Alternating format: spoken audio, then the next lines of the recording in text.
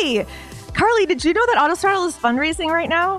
Oh my God, Reese, I did know that. I'm so glad you brought this up. This is so awesome. I'm so glad we're talking about this right away. Autostraddle.biz right now, we are fundraising to keep Autostraddle going in this year because digital ad sales are still super, super, super low to non-existent.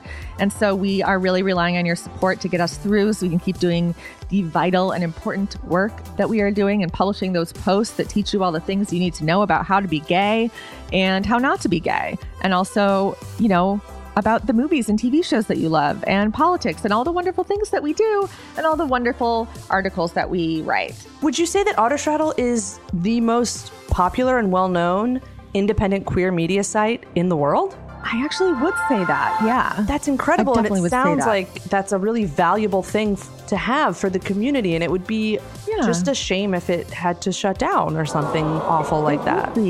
Especially during this time when so many online newspapers and magazines have had to do big cuts and cut their staff and cut their rates. We haven't done any of that. That's And huge. that is because of your support. Yeah. That's incredible. Where else are you going to find Nowhere. a website that's going to recap every queer movie or TV show that you've ever wanted to read about, or talk about important books that you maybe didn't read, or current events, or other important things to the community through an incredibly intersectional lens? And might I add, also be the reason that this podcast exists. That's right. To Ellen Back is an Autostraddle production. It sure is. The thing about that I think is interesting is that Autostraddle.com is this sort of contained world, but the podcast exists out of that space. It sure does, yeah. And I think that people who love the podcast, if you wanted to support the fundraiser, I think, is there a way that they can kind of like leave some sort of a message or like a thank you specifically saying how much they love to Ellen Back? They absolutely sure can. There is an option when you give or when you buy one of our amazing fundraiser perks, which are super, super cute. So fucking cute. They are super, super That cute. you can leave a message on our wall. And if you leave a message and you say that you love the podcast, then that will make us look really good and popular. That's amazing. I mean, imagine a future where Autostraddle is putting out more podcasts. That would be wonderful because I love podcasts. I love podcasts too. I mean, I mostly listen to this podcast, but if Autostraddle had other podcasts, I would listen to Autostraddle's other podcasts also. Yeah, I listen to other people's other podcasts. Why wouldn't I listen to Autostraddle's other podcasts? That would be incredible. Yeah. So I think if you're especially here for the audio content, make sure you let us know. I am here for the audio content. Yeah. Let us know that you are a supporter of the podcast, that you love that Autostraddle's doing podcasts, that you love this podcast, that you love our hair and our words, our thoughts, and our noises. More noises, please. We make all kinds of cool noises and have a lot of impressive thoughts. Most of our own sound effects even, which is pretty impressive. Yeah.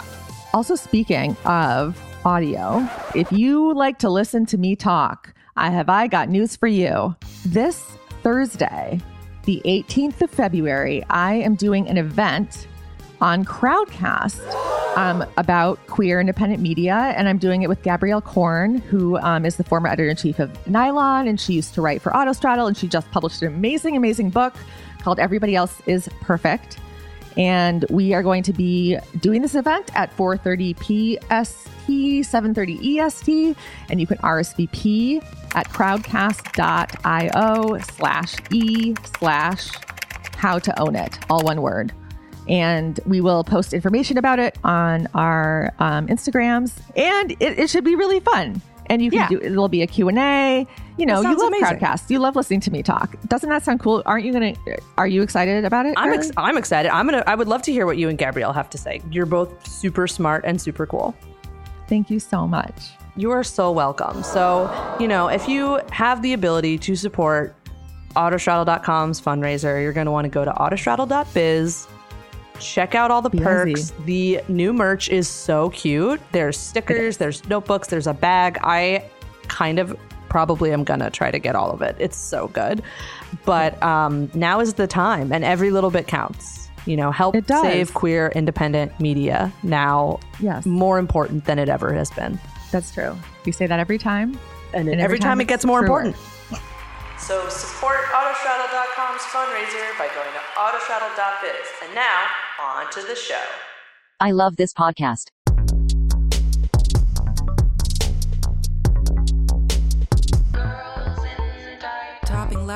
moving, fisting, fighting, fucking, crying, drinking, squirting, judging, ranting, camping, writing, thinking, scheming. This is the way, it's the way that we live. It's the way that we live. And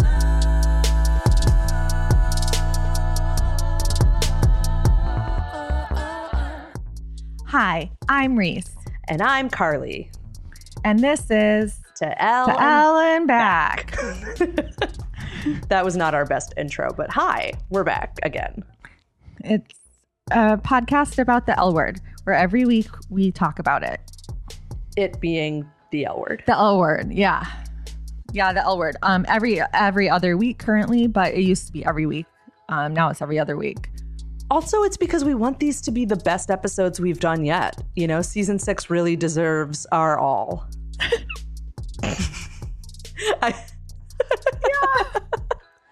So today we will be talking about episode 602 entitled Least Likely. This episode was... They really set a low bar for themselves. They with that, really did. Like, what? with that. This one title. was... And again, what does it have to do with anything? I don't know. Maybe like Max is the least likely person to be pregnant on the show. Is that what it has to do with? Some might say almost unlikely, but we can get to that. Yeah. This was written and directed by Rose Trochet, who is amazing. Oh, wow. We love her. And it originally aired on January 25th, 2009. Remember 2009? Mm-hmm. Barely. Yeah. That's a long time. My hair was like to here. Which is so different from how it is right now, where it's like Yeah, now to here. it's to here, yeah. So it's been, my hair's grown a lot since 2009. Wow. Actually. Incredible. That's a fun thing about me. That's great. I also wore more eyeliner in 2009. Yeah, that's fair. We also got to go places in 2009.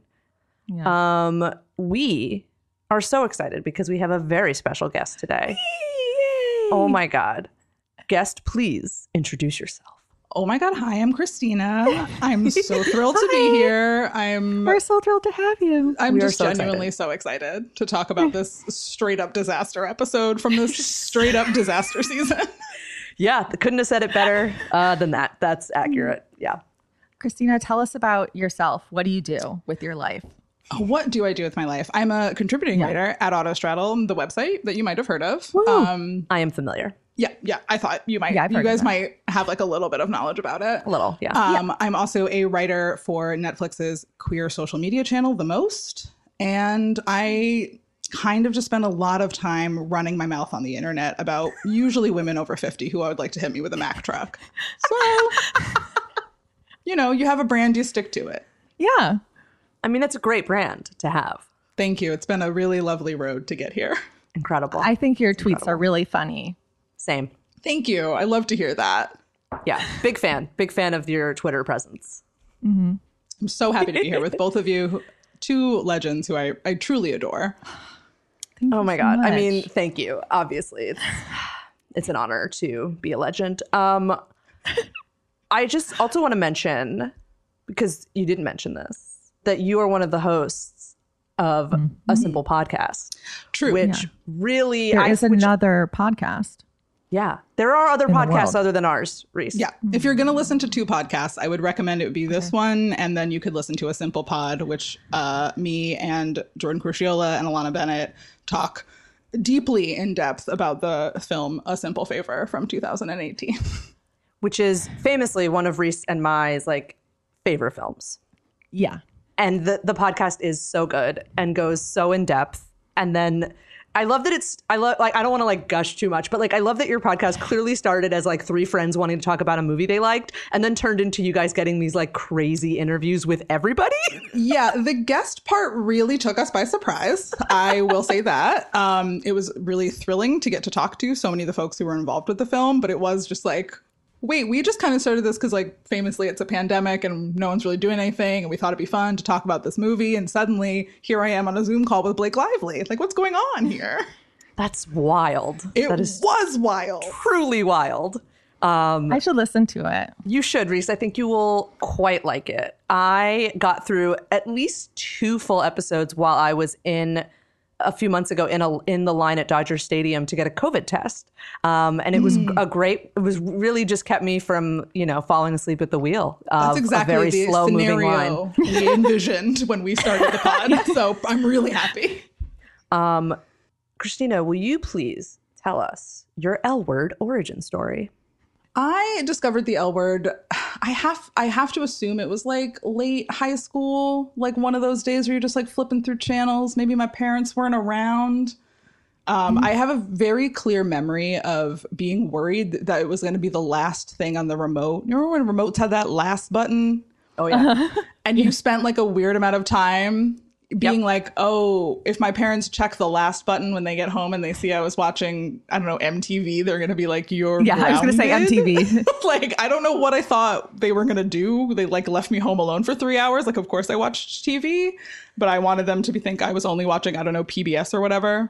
I wasn't, spoiler. I have just such a clear memory of seeing it and being like, those are two ladies and they seem to be doing it. Go on, show. Go on. Continue. So was it like on the air at the time? It was on the air at the time. Who's to say what time that was? Because famously, what is time? Exactly. It was sometime in the mid-aughts, I'm gonna guess, based on how I know the show ran. And then I really like did a proper watch of it in college and was like, yes, good, this. I will say I haven't seen the 6th season probably since that rewatch, because if I'm rewatching it now, like I'm going to hit, probably 1 through 4, and then I'm going to say I'm all set. Yeah. On you ladies, who I love, but my God, at what cost? But like, yeah, exactly. There's only so much any of us can handle, know? Right. Yeah. And turns out I was right about season 6. It is as bad as I remembered. Yeah. Yeah. It just gets worse every episode too. So this is Yeah. only the second one, and it's Right. already pretty terrible. Even this one, I was like, well, this is better than I expected, because my memory of it is like, like the bottom of a Right. barrel that's inside another barrel, that's inside another barrel, that's in the bottom of the ocean, that's in the core of the earth. But like before the Big Bang, so it's actually in space.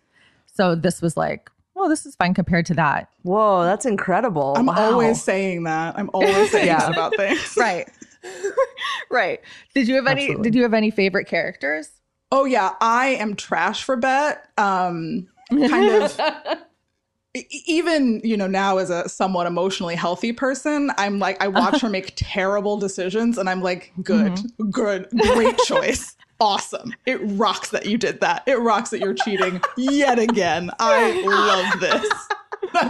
I know that it's wrong, but I look at that woman's face and I'm like, give her everything on earth. I don't understand why she doesn't have everything. Give her whatever she wants. Yeah. Yeah. It's true. Yeah. Whatever sleeves she wants. The things I wrote boy. about the sleeves. I have a lot to say about the sleeves. Lot to say about we the will sleeves. get to the sleeves. We will have a sleeve. Please pay close attention for my spin-off podcast, Sleeves. It's just all about her sleeves in this one episode. I cannot wait to listen to sleeves. Yeah. Maybe you'll get Jennifer Beals on it. Fingers and toes crossed on that one. Oh my God. Yeah, Bet was always the fave. Carmen, obviously, huge fan of Kit. Who's not out here supporting Pam Grier in the work that she does? Right. Famously naming her bar hit. Fine. It's a hit.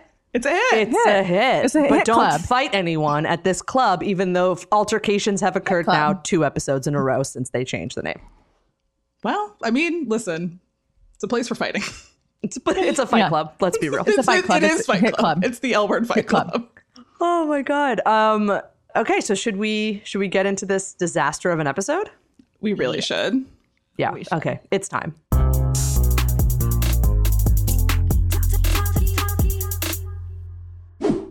Well, I know we don't normally talk about the previouslys, but there is something very important in the previouslys this week, and that is fucking Dylan. Yep. Oh, really? They put her in the previously? They Put her in sure the previous did. leads, and I was like, wait, I haven't watched this season in a while, but I Yeah. don't. What? I think that happened last week. Hold up. That didn't happen in the last episode, did it? And then I, of course, had to go through and just do a quick scrub of episode 1. And I was like, no, because famously we did other things in this episode, like discover Jenny's Yeah. dead body. Yeah. Right. and have it wheeled into a living room. We didn't have time for Dylan. Uncovered. No. There was, unless Dylan is one of the Schechter 7, and that's going to be a real twist. Whoa. I'm trying to make Actually, that happen. isn't I'm she? trying to make Schechter 7 happen. No, Schechter 7 is happening, and I am bulk ordering t-shirts that say Schechter 7. Okay. If Christina says it's happening, that means it is actually happening. So they totally shoved a clip of Dylan into the Previouslys, and I also have not seen I haven't seen season 6 since it aired originally. So I had completely forgotten she ever comes back, and was really? truly shocked to see her in the Previouslys. And I was like, oh God, here we go. She's coming back. Completely forgot about the storyline entirely. Just gone from my head. But later in season 6, Dylan pulls a kitchen knife out of a butcher's block and then puts it next to Helena's face. You don't remember that? No one remembers. Reese, when I tell you that I don't remember any of season 6, I really mean that I don't. Aside from the dance contest, I don't remember any of season 6. No, the light knife play is ringing some bells for me. Right, yeah. Like a faint bell, bell. A faint, perhaps formative bell. Maybe we can... I'll just jot that down to discuss later. Offline. Note to self, we'll look at that scene for later. So that was a little foreshadowing in our Previouslys. So the cold open. The cold open is legendary. I do want to say. It is so good. First of all, Nikki's hair, I love it. I love the feathered thing, and the whole feel is very like 70s, sort of like you're like a porn star and you're flat with your bikini friends or whatever. Yeah. If 2009 did the 70s. Exactly. Is this supposed to be her suite at the chateau, I'm assuming? Like, is that where she is? Or is this supposed to be her like new house? I was getting like a hotelish vibe. But then as they moved the camera through the space, they just kept revealing more space and more people, to the point where I was like, how big is the room? What is going on?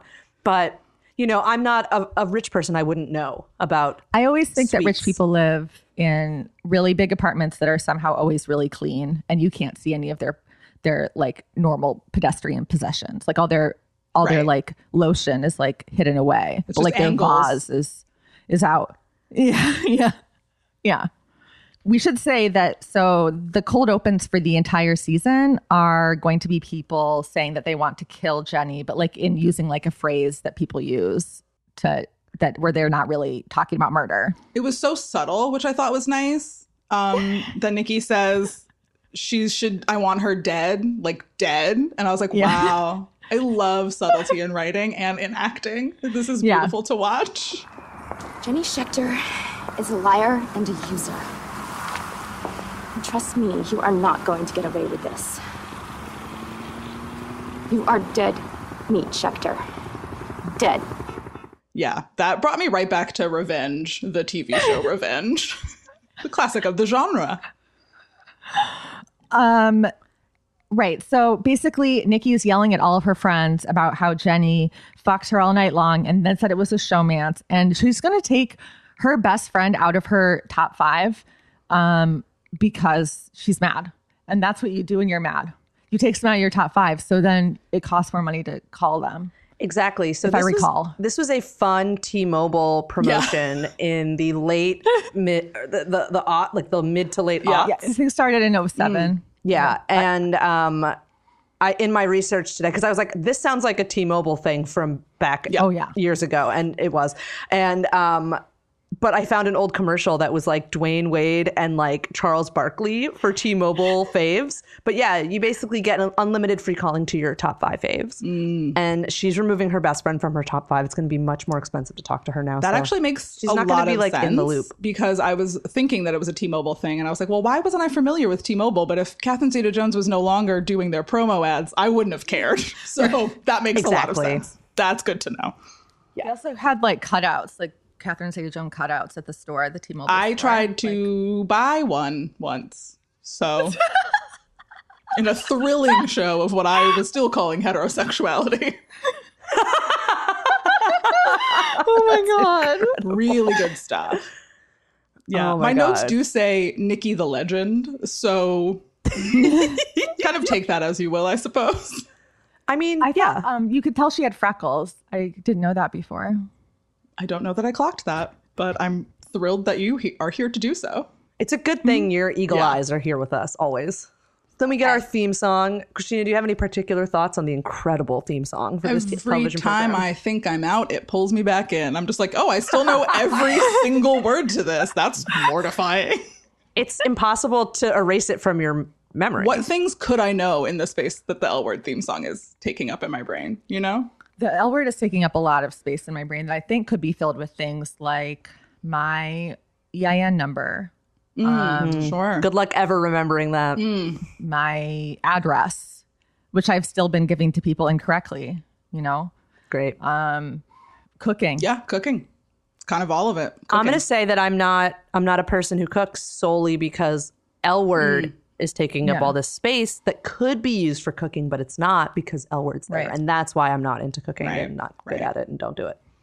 That sounds, That we'll tracks. go with Yeah, that. that's what science is, I think. So, That is science. super Which, science. and we are right. experts. This is a We're science. I scientists. thought this was a scientific podcast about science. This is a science is. Good. science show. Cool. We talk about science. Great. Last week we got into a lot of science, and I'm sure it will come up again this week. Really looking forward to I'm that. positive it will as well. So then we go to the Hit Club where we meet this drag queen named Sunset Boulevard, who's going to spin at the Hit Club. And Kit really likes Sunset Boulevard. But also another thing I want to talk about is, do we really think that Helena and Kit's favorite film is Casablanca? Absolutely not. Absolutely. Like, in what absolutely fucking not. universe is Kit Porter like creaming for fucking Casablanca or whatever, however you pronounce it? It's No. a super boring movie. Helena's favorite movie is Basic Instinct. I'm certain of it. Definitely. Helena would love a simple favor. Helena would love a Oh simple my favor. God. And to be She clear, I also would. wrote Helena the Legend in my notes. Lot of that happening in my notes for this episode.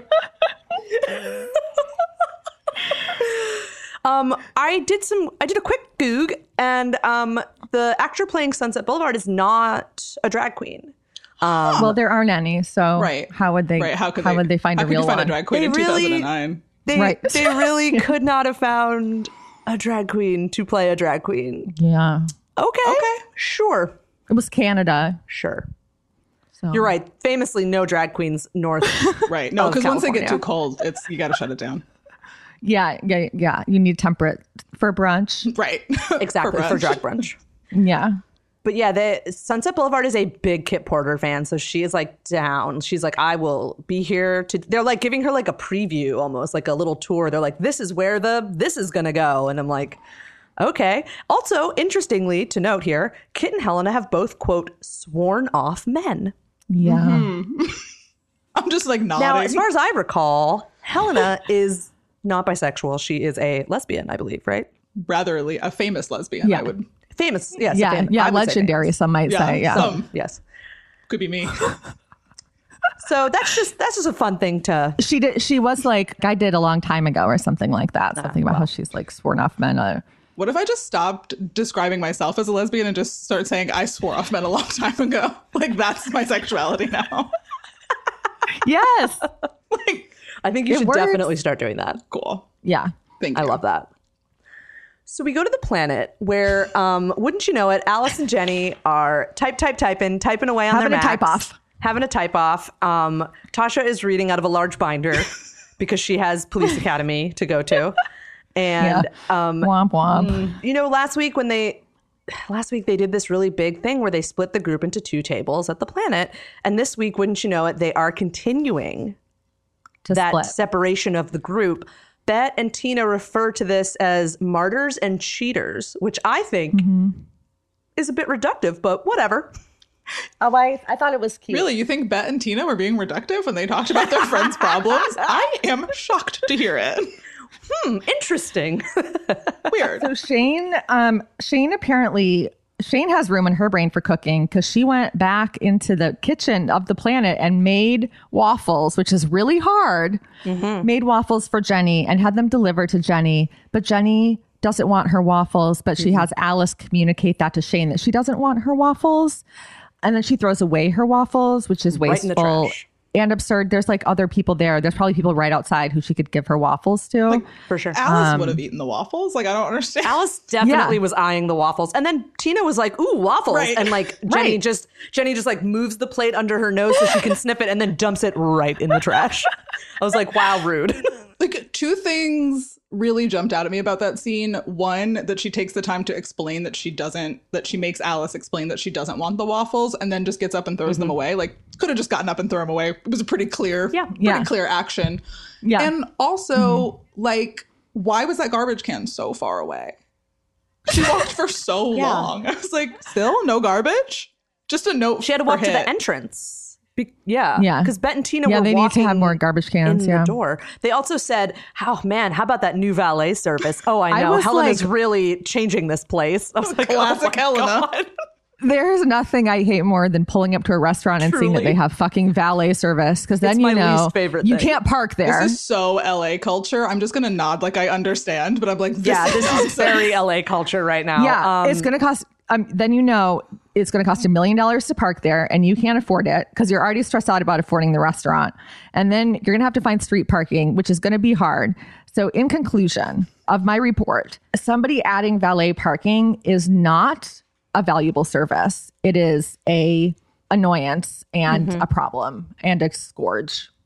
I would also just wanted to point out that Bet's being a really shitty sister to Kit, because she's essentially saying that like Kit was doing a bad job at running the planet, because now that Helena's here, they have valet, and thank God. And I think that's really unsupportive of her. And I know that's so out of character for Bet to be really unsupportive. Wow, shocking stuff. Sometimes I forget that they're sisters. Yeah. Yeah, they don't act like it. But there is that cute moment where Bet and Tina have to do rock, paper, scissors to see who's going to sit at which table. And that's cute. I did have a chuckle that Bet was like, I'm always rock? Like, yeah. Yeah.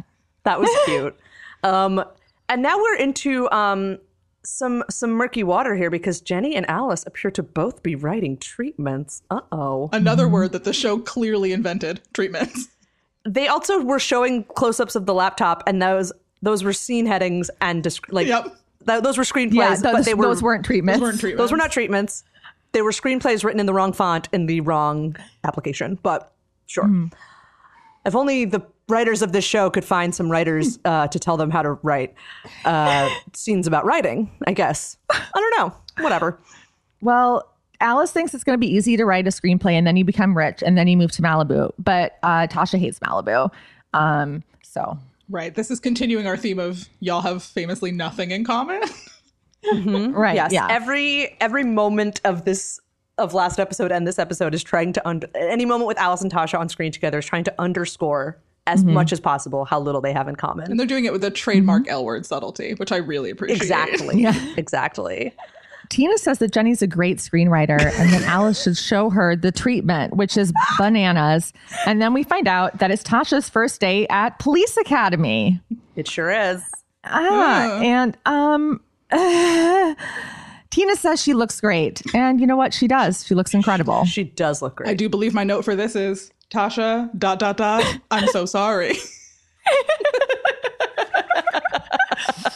And then Tina makes a comment about when are you guys going to couples therapy? And Tasha gets very upset because Alice cannot keep her mouth shut. I do see where Tasha's coming from, but also Tina and Alice are like very close friends. And I feel like you tell your friends everything. So I don't know. Yeah. I think you could go either way on this one. But again, this is the show kind of clobbering us over the head with they see different opinions on things. Ugh. I would tell everyone we were going to therapy and no one that she was going to the police academy. Yes. Same. Yes. Like her only thing today, therapy. Yeah. Yeah. She's like, it's my first date. No, it's our first day at couples therapy today. I dressed her for therapy. I dressed her for couples therapy. That binder says Police Academy. Police Academy is actually the name of my therapist group. So exactly. I can see how you would be confused. Yeah. Police Academy is the name of the building we go to for group therapy. Yes. It's also the name of the treatment for my film that I'm currently writing as a screenplay. And so she just has the binder for it. But she's still unemployed, but it's all fine. It's totally fine. I have a feeling she's going to be the best dressed young cadet. I would think so. They get into like a little argument about Alice wanting Tasha to dress differently, and that was Alice is wrong. Weird. Yeah, it seems like Alice read the room. Like why this moment? Yeah, right? Like Also, honestly, aside from last week when Tasha did the vest with the tank top and the baggy jeans, but that was cool at the Again, time. it was 2009. Tasha has made a minimum, compared to everyone else, I would say she's probably made the least amount of fashion mistakes of anyone in this cast. I will say it's real bold for Alice to be coming in hot at Tasha for fashion mistakes. Alice? Like, I can't think of anything where I've been like, what is Tasha wearing? Yeah. Helena Switzerland. Helena Switzerland, she will not be getting involved. Also, they Legendary. mentioned that they're going to Dan Foxworthy's. Yes. So that, once again, the only therapist that any of these people have ever heard of in West Hollywood, where there's no therapists, is this white man, which is very disappointing. And we know he is very bad at his job. And he continues to be bad at his job in this therapy session. He sure does. Yeah, he does. Ooh, man. Alice has this great moment where she talks about how the vibes are really bad because Shane and Jenny are like not speaking, and she's just like, guys, the vibes. And I thought that was very funny. It was funny. And then Bet and Tina are like, well, we have an announcement, which no one asked for, but we're going to say it. Classic and Bet and we're Tina. going classic, making it all about them. They want to adopt a baby. Yeah. They're going to adopt a baby within the next 6 months and build a second floor to their house, which I'd be like, oh.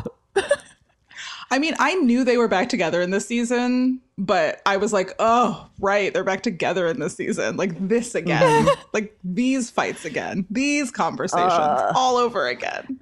I do think they were trying. I think they were trying this season, and it's evident in this episode, I think in last episode too, to really show Bet and Tina as like a cute married couple that had their little married couple things. And that was like, I think that spoke to viewers who are in similar relationships, who are fans of the Bet and Tina dynamic. Like I could feel them being like, we're settling into this relationship, and like they're going to be doing like, they're going to have their cute little couple conversations, and it's not going to be, whatever. Yeah. So I felt like and I felt like I really felt that in this scene with the rock, paper, scissors. That was nice. I did enjoy that. That was cute. It feels like, to really kind of really like solidify the central relationship of the show in the final season of the show is incredible. What an incredible decision. Yeah. And great timing. Really groundbreaking stuff. Yeah. I mean, just no one's ever thought to do that before, And so Jenny is pissed. She's like, When were you going to tell me about construction? She's like, we're telling you right now. Which Which I actually actually love. so funny. I did laugh out loud. I did too. and she's like, how am I supposed to write? And it's like, that's not their problem. And also, no one asked me how I would find time to write when they decided to retrofit my apartment for earthquakes. And now I can't even park anywhere, let alone write. Yeah, no one ever asked me how I feel about writing on a day when someone, like my housemates, want to do something or like make a single sound around me. I'm like, whoa, how am I supposed to write, you guys? I'm writing a treatment. Yeah, exactly. In West Hollywood, I don't think there's anywhere you could live in West Hollywood that wouldn't be next to construction. That's fair. She's lucky that it's just a second floor on their house and not like high-rise condos that were erected where there used to be individual family homes. Yeah, that's all the time. So Shane wants to be forgiven. Jenny doesn't want to do that. And she actually tells, hard pass. She's like, you create a trail of destruction and you don't take responsibility for it. To which I say, glass she's got a houses, point. babe. Glass But- houses, babe. Yeah, once again, I would suggest for Jenny to perhaps purchase a mirror and then go stand in front of it and like really think about some stuff. Just some ideas. Expensive. Just some thought. Well, you can get those like $5 mirrors at like Target or whatever. Those the like little flimsy ones we had in college. Right, because you couldn't look at your phone. Oh, yeah. Because your phone couldn't do that for you then, because it's 2009. Exactly. No, 2009. There was no way. You just had your 5 and that was it. That was it. You had your to 5 look at and then you were your 5 friends. on your own. Also, is this a moment to talk about the ruffles on Bet's shirt? Is she wearing the shirt? Yeah, I have been wondering, do we start talking about, when do think we this want is to a- start talking about it? Right. Despite this scene being 4,000 times longer than it needed to be, I think this is the right time to talk about the sleeves because this is where the sleeves are introduced to us. And they are, I would say they are aggressed upon us as a viewing audience. I feel like they were thrown into my face. I was given no time to accept them. I was given no time to think about what they could mean in like a larger sense. I couldn't really take the time to puzzle out the larger ramifications of these ruffles. sleeves. Yeah. Yes. It's sort of like if you were making cupcakes, but like, or like muffins, but like jumbo muffins. Okay. But like the muffin containers were made out of like silk, and then you smash them all together and then you put them on a shirt. Oh my God. That's evocative and beautiful. wow. It is beautiful. But I'm also open to other descriptions and actually eager to hear them. Yeah, I was thinking kind of like a pirate that like got drunk and lost, and somehow the only thing that like managed to stay intact, perhaps after their ship sunk, was the ruffles on the shirt. Because I couldn't quite Yes. tell what else was happening. Like, was it a Right. vest? Like, what's going on? We don't there? know. Was the vest part of the shirt? Yeah, We'll never know. I just squinted at it I like paused and squinted for a really long time, and then said, "That's actually beyond me. I'm gonna have to move on." Yes. The sleeves, I thought maybe there was some sort of like future mop technology that could be perhaps created based on the architecture of the sleeves, because the density of the ruffles is That's true. pretty extreme. And I feel like maybe they're very absorbent if made with the right material. I don't know. Who can say? But I definitely got a pirate vibe as well. Definitely was feeling pirate energy. And just a really kind of just deeply disturbed by all of it. Like Right. it really disturbed me. Really upset to see. Yeah. Yeah. It's almost like she was cursed by that butterfly to never wear anything cute.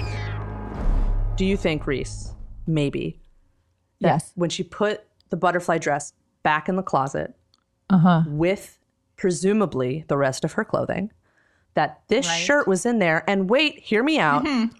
Maybe the shirt had normal sleeves. Yeah. What hath the butterfly wrought? Let that marinate for a sec. What if that was a normal button up? And when she took it out of the closet to wear it the next day, Yeah. it had the most ruffles per square sleeve inch of all time. This makes me wonder how cursed Bet was by the butterfly, because did she just not notice? Did she just say, I assume that's what my shirt always looked like and I will be putting it on again? Right. That's harrowing to contemplate. Oh my God. It's like her clothes are like gaslighting her, but she doesn't even know it. What if it's changing her reality so she doesn't see it as ruffles? She just sees regular sleeves. Oh, wow. Right. Like in Quantum Leap. Yeah. Yeah. What if the gaslighting abilities of the butterfly dress are actually changing Bet's reality, but no one else's? Wow. This is something I'm going to have to sit with quite some time. Yeah, as we said, this is a science podcast, Famously. and we are just here to posit some theories, scientific theories, about what's happening this season, because a lot is happening, and I think that it's so kind of strange, a lot of what's happening, that maybe this is the only explanation for it. Yeah, I think when scholars look back, they will point to the butterfly as kind of the beginning of the end for both this show and also perhaps humanity. Perhaps, I think- perhaps you could trace the downfall of society to the airing of the season 5 finale, because that's when we were introduced to the dress. Used to the butterfly shirt. Yeah. And then I think by Flapping right into our lives. flippity flapping. And then I think when they Flap, re-aired flap, flap. those scenes at the top of season 6, there was some sort of compounding effect that happened, perhaps. I don't know. But I think it's all really good that we're really talking about this. I think it's important. I think it's good that we're working through it. Yeah. I think it's Yeah. really important Yeah. for the really community and for humanity at large. Absolutely. And the scholars that you mentioned before, the scholars. We love scholars. Exactly. We love scholarly work. Yeah. Big fan Hot. of scholars. Yeah. Love Speaking that. of things that start with S, Wow. yeah. Wow. Professional. Then we go to Shenny's. You are so good at that, Reese. Thank you so much. So then we go to Shenny's. Shane is planting some flowers, and Max and Tom are like, "What are you doing? Weird." That's the whole scene. It's such a weird scene. It's so weird. Yeah. Max is like debuting his full beard. It is full. I'll say that about that Full. beard. Yeah. I'm not going to get into my Max and Tom rant right now. I will save it for later, but just know that it's coming. Yep. I do think this is also where I wrote, Max, I am so sorry. Yeah. We have so many things we need to apologize Yeah. to Max about. Yeah. We will get to those later. And then Jenny comes outside with just all of her entitlement, asking Max to fix her computer, and he can't because he's going to his final consult. And everyone acts like they all know what's going on except for us. And that's great writing. I love a show that has taken such pains to explain like the word showmance, treatment, the waffles being thrown out. But this genuinely important moment of character development, they're like, you guys get it, right? Cool. Let's move on. Yeah. Anyway, flower boxes. Yeah. Anyway, we can't spend too much time here because we have to go to a marketing meeting for the worst film poster I've ever seen. Okay. Yeah, this is like... It's bad, but I do want to wallpaper my house in it also. So like that's kind of something I'm working through like on my own. Like I'm on my own journey. I get that. But it is terrible. It's called The Girls. Now it's not called Les Girls or Les Girls anymore. Now it's just The Girls. There's a man and a woman, which is the guy and Nikki, and they're making out, and it says behind every woman is a man who wants her back, which, well, true, is not important to the movie. And Tina's upset about it. And honestly, I felt like this was a classic example of a woman being shut out of the major decisions that are happening in the media. You are so right, You are Reese. so right. This is a moment where Tina does not get to be a CEO, and it is a shame. I will say The Girls is a better title. The poster sucks. Yeah. But again, I do want it bad everywhere in my house. So again, just duality. Yeah. We're working with that. It is a much better title, just like for a movie, I will say. Yeah. And like American audiences famously don't know French. So I feel like it's good to have changed it. Right. Yeah. They had test screenings without Tina. And of course, the test screenings, they loved the new ending because the test screenings were probably full of straight people. Or maybe it was just Aaron and the other guy and the whatevers. I don't know. Anyway, this movie is going to suck. It was already going to suck, and now it's going to really fucking suck. But you want to know what else, my friends, that I have learned recently as somebody who's writing a fictional book that has characters based on real people? Tell us. All of these people could have sued. This book never would have been published with how close all of these things were to reality, ever. But she changed the name so well. She hid the identities so well. That would not have gotten past legal. It would not. Interesting. Absolutely would I not. think it's just really brave to posit that anything that Jenny ever wrote could get published, I guess. Truly. Right. I think that's like another really brave, like kind of groundbreaking moment coming from the program, the L Word. So, sorry, I need to ask a question. So the premiere episode of season 6 picked up exactly where season 5 ended. At the end of season 5, they were saying they had just decided to change the end of the movie and they were going to do reshoots. Yeah. So how much time has passed since episode 1 and episode 2 where they have already done the reshoots and have already tested them and come up with a new title and an entire marketing campaign? Especially since Nikki was just like in bikinis. She wasn't like working. And also, where has Shane, if it's over a week, where has Shane been living? I just think it's really brave to bring the concept of time into the L Word universe because Absolutely brave. Yeah. Famously not a universe that handles that concept well or with any kind of internal logic. One might argue that time does not exist in this universe. Certainly a flat circle here. Certainly. For sure. But I don't know. It struck me as a little odd, but you know what? Everything else is a little odd, so who's to say? The sleeves. Right. And we're Also, right back to the sleeves. And we're not going to be getting very far away from the sleeves because they are coming for us. The sleeves are not getting very far away from anyone who's anywhere close to bat. Exactly. And now we go to Carly University. Yes. Carly University, my university, the university of me. Where everyone is coming all over Jodie's roast of Bet Porter, which was raved about in an art journal. And they're really excited because this great art piece, which by the way was terrible, it's going to be really good for Carly University. They're going to get so many more applications because that's what art schools want, is even more applications. Yeah, that's the problem with art schools, that they have not enough application. No one wants to do it. Yeah. No one wants to do it. There's a dearth of 20-somethings who wanted to go to art school. There's so many. They have so many spots and just so little people to fill them up. That's why they end up with people making Barbara Bush Iraq art in their program. what Jodie did wasn't art. I just don't understand why we're carrying on like it was. It was a revenge piece. Well, I mean, when you think about it, like, what is art, you know? Like, when you take the time to think about it in famously, as we love to do, a scholarly way, it's like, what is art? And art is, it seems, whatever the hell you want it to be.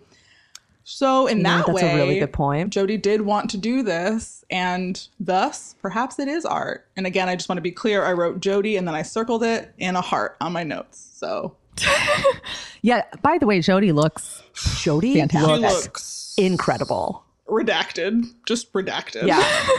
Like, she knew she was coming to a meeting and that Bet would be at the meeting, clearly. Yeah, and that Bet was going to be in those sleeves, and she was going to be in herself. She said, I'm going to one-up the sleeves with just what I look like. I would also like to say that Bet could this also would not have gotten past legal, this artwork. A lot of things on the show might not have gotten past legal. It's technically also, it's Bet's voice, it's Bet's words. Right. And under fair use, it's not under fair use. No. Also, Bet clearly didn't know she was being recorded. Also, when was Jodie recorded? We've never even... never in time. Whatever. Never once. I'm just saying, they were trying to do a spinoff of the show where they were going to do like a prison spinoff, which, by the way, I was thinking, since I have like some sides from it, we should like do a reading of all the sides that we have of the farm. Oh my God. Well, I'm glad I'm here so I can call shotgun on that project. Yeah. Oh my God. Yes. And then, so they're trying to create this spinoff of prison show. So they're killing Jenny so they can have a prison show, which didn't work because it was terrible. But they could have done a legal spinoff that's just Bet suing all of these people that she could have been suing this whole fucking time. Most legal shows are centered on a lawyer or centered on a case. You know what I mean? But this would be just centered on one woman with a lot of lawsuits to file. And maybe her lawyer is Christine Baranski. I don't know. I'm just spitballing here. So I am close to tears. There are a lot of things I love in the world. I can't explain to you how much one of my favorite genres is legal, all. The concept is brilliant. Love the courtroom drama. It's perfect. And I obviously tonight will be starting my treatment for this show. Famously written in Final Draft. Right. Yeah. Right. That's how you do it. That's how you write a so treatment. brilliant. I'm going to have to take some time to think about that. Reese, that is such a good idea. Wow. Thank you. I think there's so many lawsuits that could happen. It's just from Bet alone. Seriously. My only other note for this scene is Bet's sleeves. That's the whole note. So she's still wearing the them. shirt. Yep. She's still wearing the sleeves. Weirdly, Jodie doesn't say anything about the sleeves, which is shocking because she should have. She should have told her that they were. Yeah, she's allegedly an artist with a vision. Also, we know she's very petty. Like, come on. Yeah. Low-hanging fruit, Jodie. Come on. Yeah. Then we go to the doctor. First of all, there's 2 Leslie Feinberg books sitting on the desk just randomly, like at this desk. Like, one of them is a novel. The other is Stone Butch Blues, which is a novel based on a true story. But it's just like, really, this doctor would just have like Stone Butch Blues sitting on. Because the doctor So you get was it? learning what trans is. Like, do you get right, it? which is a butch lesbian. Right. The doctor was learning about trans and butch right before Max got there. Like, oh, you caught me studying. Reading all 3 books at once. Whoops. Yeah. Me and all my books. Oh, boy. It's like, this is actually not an open note final. This is your profession. Yeah. Yeah, you should know what you're doing. So Max would like the doctor to feel his pecs. Okay, can I just interject really quickly? Absolutely. Please, yes. As we are 2 days away from my 1 year of top surgery anniversary. Oh my God, it's already been a year. Dude, I can't handle it. My brain shut God, down you've when been I inside realized the that entire time. Holy God. Okay. I've been on quarantine now for a year because I went inside after surgery Right. and never came out again. Wow. Because the timing, it was like 6 weeks later, was Corona lockdown. Yeah. So it was like I was just re-emerging as my new whatever. It's like truly tragic for me and me alone. But the other day I got some weights and I've been doing little like chest presses. And the other day I made Robin feel my pecs. Yeah, that's fair. Did that? I was like, oh no. Well, sometimes art does pull out truth, even when it's so wrong. Yeah. Oh God. Yeah. Okay. Sorry. Please continue. Okay, so Max, as we all are aware, this was going to happen, is pregnant. And I have a few comments on this topic. The first one is, how can somebody who is meticulously noting the development of their pecs and their body in general fully not notice for 4 months that they are pregnant? Max is paying very close attention to his body, close attention to his body. It is not likely in general for a person to be 4 months pregnant without noticing. It certainly happens. We've all seen it happen. I've seen TLC with various people. Yeah, we've seen, I was about to say we've seen TLC, but then I felt like I was saying too much about myself and nope, I'm right here with you. Had. Okay. Great. So it's possible. It's not likely. Speaking of things that are possible and not likely, Max has been on testosterone now for 2 or 3 years.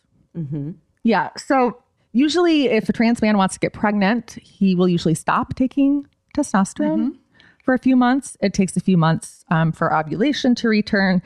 And it is possible for a trans man who is taking testosterone regularly to get pregnant, but it is very, very, very, very, very uncommon. Very uncommon.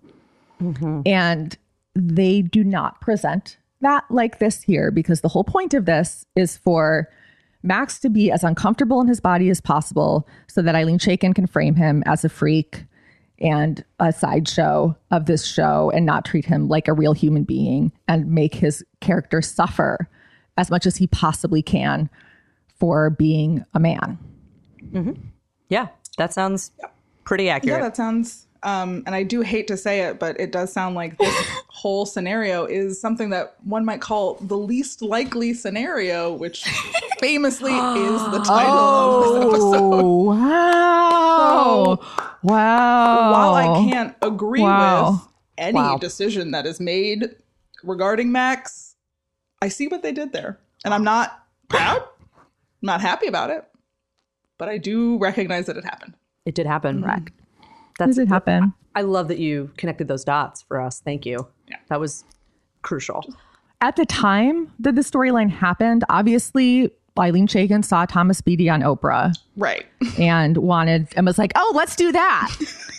But he stopped taking testosterone 4 months prior to getting pregnant. Because he was trying to get pregnant. Because he was trying to get pregnant. Right. Because his goal was to get pregnant. Yes. And at this time, so obviously I spent some time reading a lot of studies today to be sure that I was correct about all of this.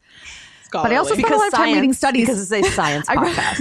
I did spend a lot of time reading studies then too. And I can say with relative confidence that most of these studies have happened since that time.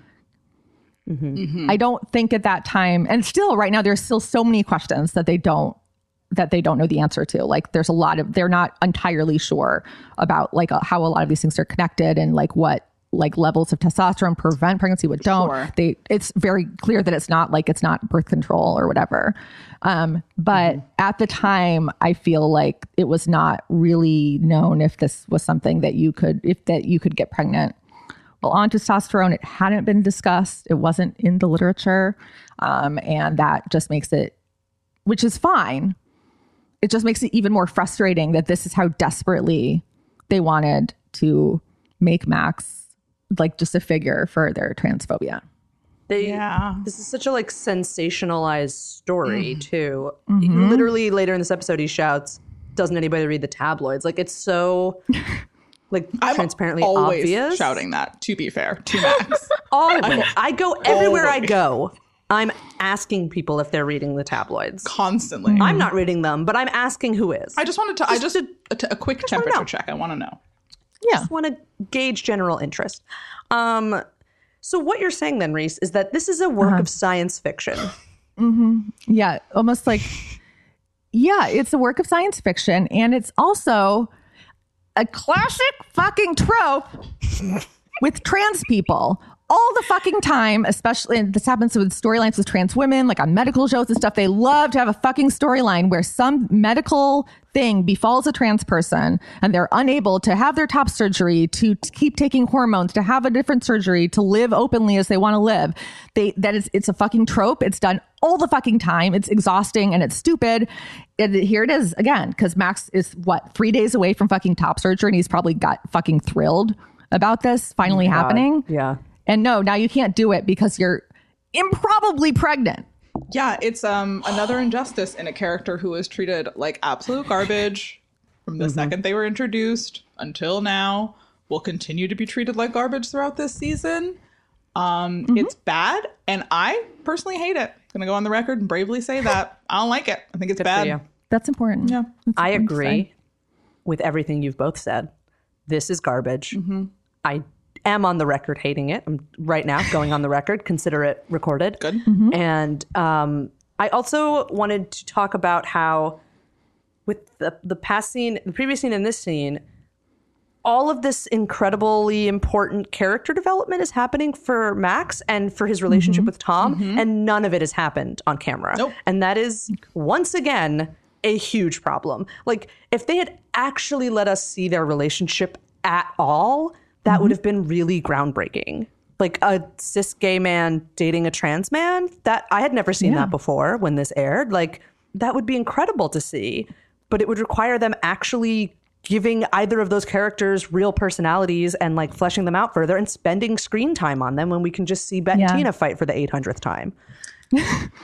Right. Yeah.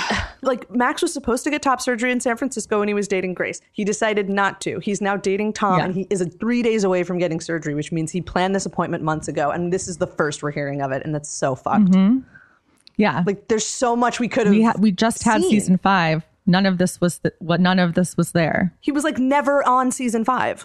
All this was going on off camera. It's ridiculous. Yeah, I couldn't tell if it was because I famously hadn't watched this season in a long time, and I was like, maybe there was something that I was missing in the development of this relationship. And then I took, just a single second, and I thought about the L word, and I thought about its notable history of dealing with Max's character, and I said, oh, well, simply no, that can't be what happened. Obviously, they've just thrown this storyline in and said, let's go with it. There's a line later that I will highlight that made me so angry about whatever was not happening on screen, but we will get to it. So yeah, the doctor tells him his surgery is postponed, and then we just end the scene with this like absolutely crushing look on Max's face. Sucks. Back to Carly University, though. I didn't know how to segue us out of that. It was very depressing. There's no way to like segue like, okay, that did suck and we hate it, but now back to the fun trash. Yeah, exactly. Yeah.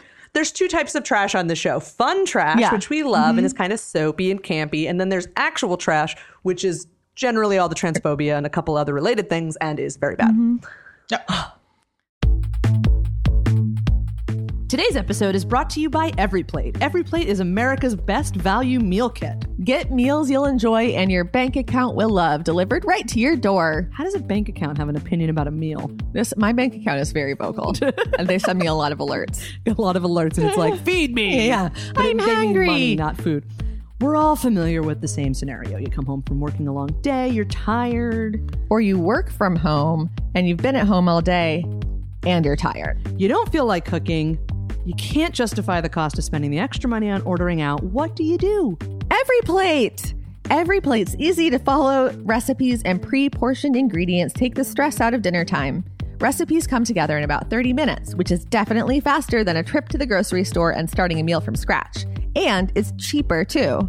I personally found these recipes to be really easy to follow. Yeah. I have made 2 of the meals this week, and I found both of them very tasty and genuinely easy to follow. I don't cook and was able to make these meals. Yeah, I made the pasta with the chicken, which was super good. And then the meatballs is the other one I made. And that was really great. And I still had some left over for later, which was also exciting. Have we mentioned that EveryPlate is America's best value meal kit? Have we? I talk about it all the time. You can think of it like this. One meal is the same price as 1 cup of coffee. Yeah, That's what I said. Even at regular price, Every Plate is up to 58% cheaper than other major meal kits out there. Some other meal kits can be as expensive as getting takeout or ordering food, but this one is definitely cheaper. And it also feels like it's cheaper than cooking from home. So that's a miracle. Yeah, you also don't run into the conundrum of food waste if you are a single person and you're just making meals for one, or even if you're making meals for two. A lot of the times the ingredients you have to buy there's so much shit left over, and maybe you're busy or you're not great at coming up with creative cooking ideas. I know nothing about cooking. You're just going to end up probably wasting a bunch of that food, which is terrible. That's food waste terrible. is a huge problem in this country. It's a huge problem in this country. We have a very special offer for To Ellen Back listeners. Try Every Plate for just $1.99 per meal, plus an additional 20% off your next 2 boxes by going to everyplate.com and entering code 2LandBack199. Oh my God, Carly, that's up to a $100 value. Reese, you're right. I love math. So, yeah, once again, get started with Every Plate for just $1.99 per meal, plus an additional 20% off another 2 weeks by going to everyplate.com and entering code 2LandBack199, TOLANDBACK199. That's everyplate.com. Enter code TOLandBack199. Do it. Every plate. Every single plate. We got every plate together that we could find. We took all the plates out of every cabinet. I brought all the plates over from my house. Whoa.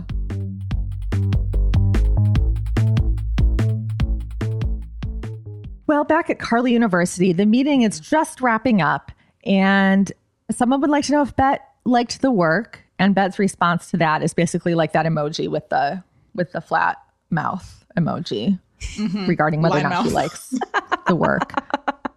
I like that man stage whispered to Jody, who is deaf, and she didn't know he was. I did enjoy that. Talking to her. What a fucking asshole. Right. That guy sucked. Yeah. That was really great that she could just. And Tom's not there. Him. Yeah, he had to go call Max. Yeah. We're not going to see that call, though. That would be absurd. Why would we? Why would we see that call? Because there's another relationship we care about. We care about so much happening. Because Bet is going with Phyllis to her office to talk to her about something. But it's Jane Lynch. Joyce is here. Hi, Joyce. It's Jane Lynch. Joyce is completely naked. Yeah. For some reason, I remember this scene, her being in a barrel, which I realize I made up in my head. No, but she's bringing a barrel energy to the performance of her nudity. Right? She's like a naked person in a barrel. She's bringing big, I just got dunked in a barrel energy on a game show energy to her being naked. Yes. So I understand that. Yeah. I get it. I understand that totally. Absolutely. Why is she naked? I don't know. I wrote, well, that's Jane Lynch and she's naked. Well, she's asking her to marry her. Naturally, you would take all your clothes off to ask someone to marry you in their place of business during business hours. I would want to be fully covered. I would want to have all of my clothes on for a proposal. I would put on extra clothes, probably. Yeah. I'd be like, is there a coat I could add to this ensemble? I love outerwear, so I'd love to toss a coat on. Yeah. That's how Shane proposed in a winter coat to Carmen leaning over the bridge. Which worked perfectly, as we all know. Yeah, exactly. That was great. And that turned out great for everybody. Phyllis doesn't want to get married. Also, this was filmed during the sliver of time when same-sex marriage was legal in California. However, this was filmed obviously prior to Prop 8 passing. And by the time it aired, Prop 8 had really, really passed, That's what they say about Prop 8. So this was just really passed. It passed. Really passed. It fucking passed, So, but the good news is that we get a Gavin Newsom name drop. So that was my next note after that's Jane Lynch and she's naked is, yikes, Gavin Newsom reference.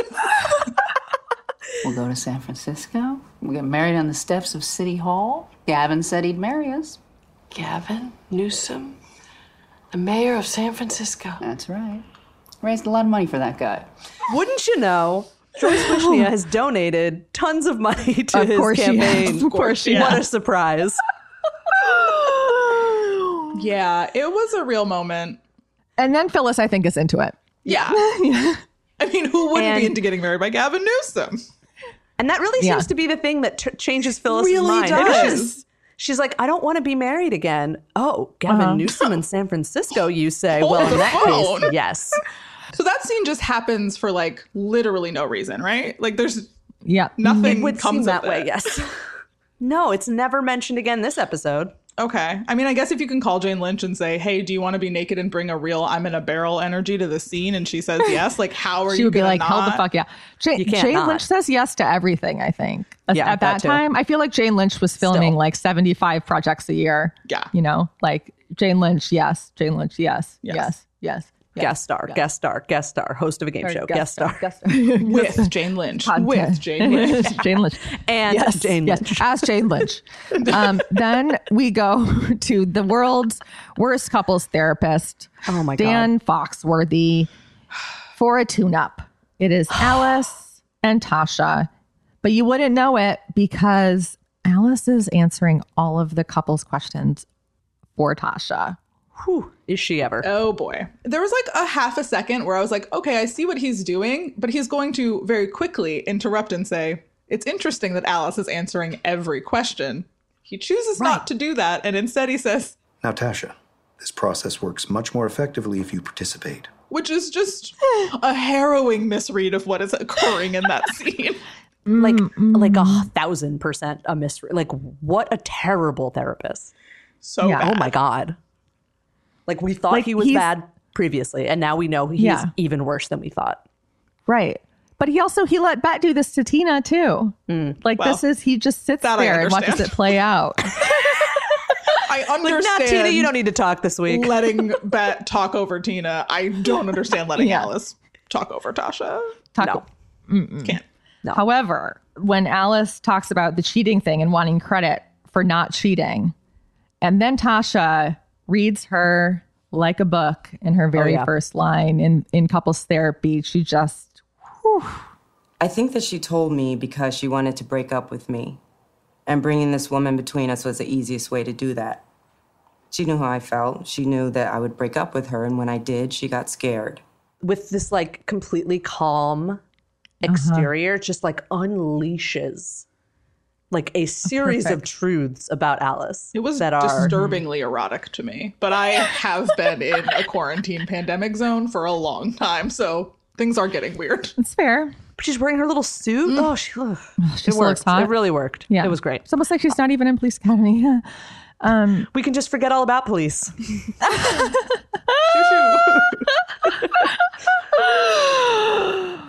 Well, now there's another scene that I hate. This is maybe one of my least favorite scenes in the whole series, I think.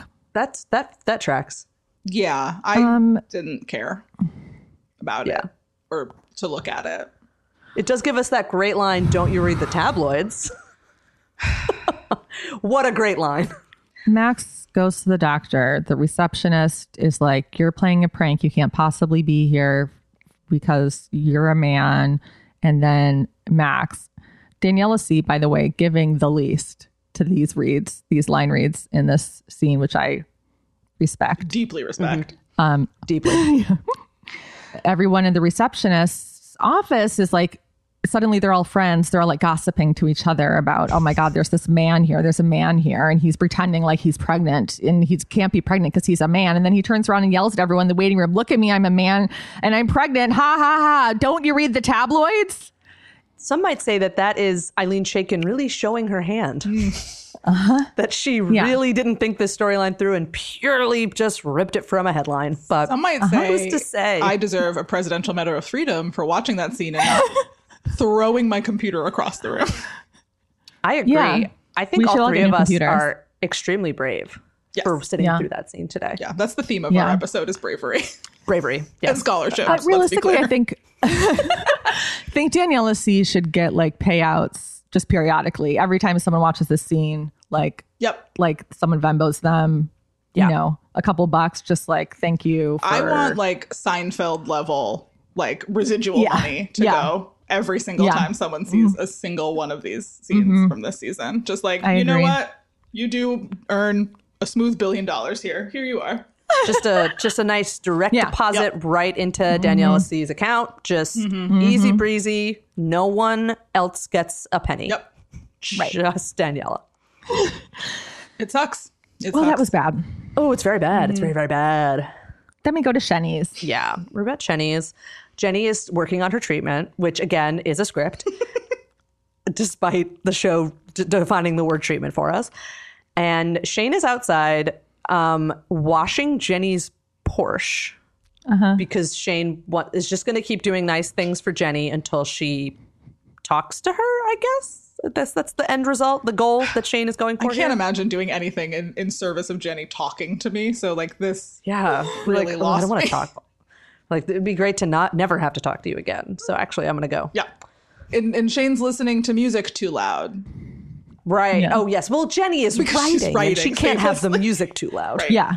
All she's written so far is Shane begging her to forgive her. So she's really getting some stuff done.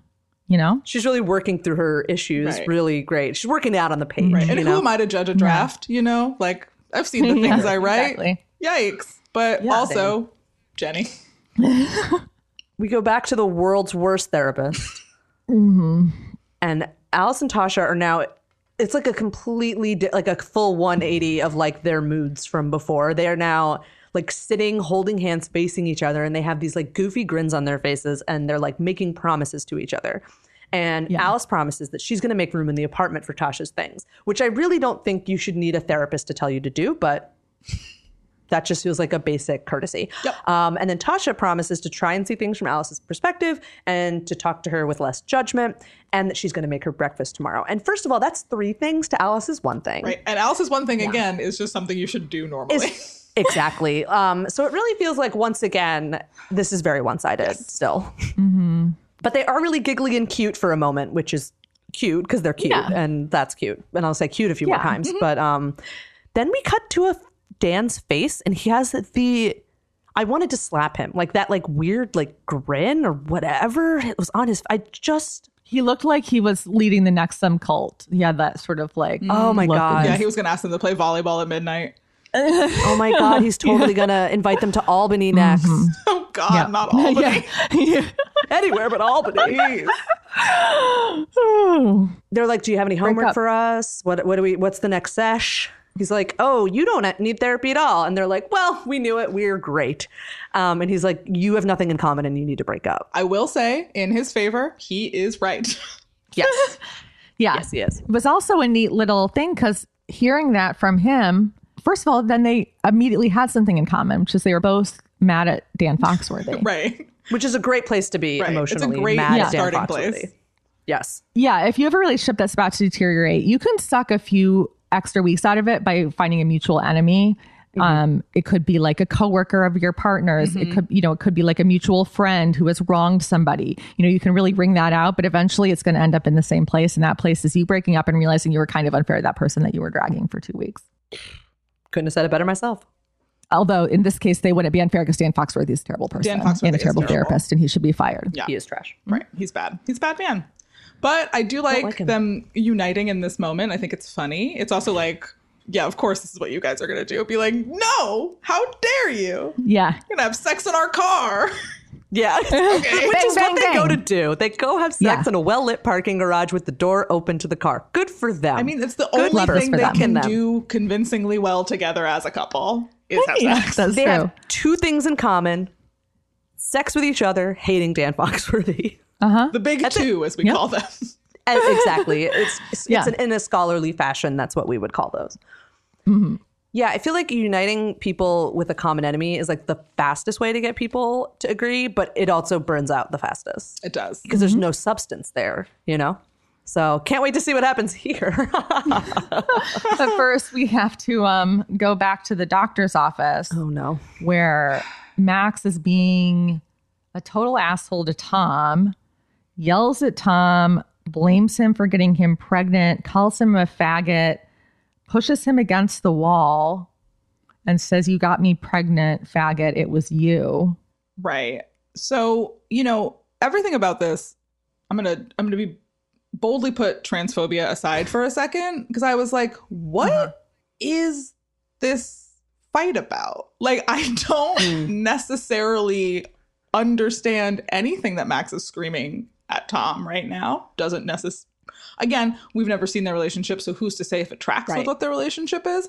But it doesn't. There's no way of knowing. Seem to make a ton of sense based on the time that they said, what's gardening about? So I was just like, even as a fight, this makes no sense. And again, just the virulent transphobia of it all. I was like, it's not for me. I have a theory. Okay. Go on. We love theories. We love science. Science has invented theories. Exactly. Famously. Yeah, my theory is that they saw a headline about a trans man getting pregnant. Mm-hmm. They looked at it, said, let's do that. The same way they saw Don't Ask, Don't Tell and said, let's do that. And that's how they invented Tasha, who does not have a storyline outside of that because they gave her no personality or backstory. So that happened again with this, clearly. And in trying to somehow find a way to make it make sense, the writers went back to their favorite Max thing, which is that testosterone makes you crazy and mean to people and violent. And violent, and abusive. So he assaults his boyfriend because he can't get an abortion because he's already 4 months along, which again, how did he not know? But whatever. That aside, he physically assaults his boyfriend because of it. What is going on here?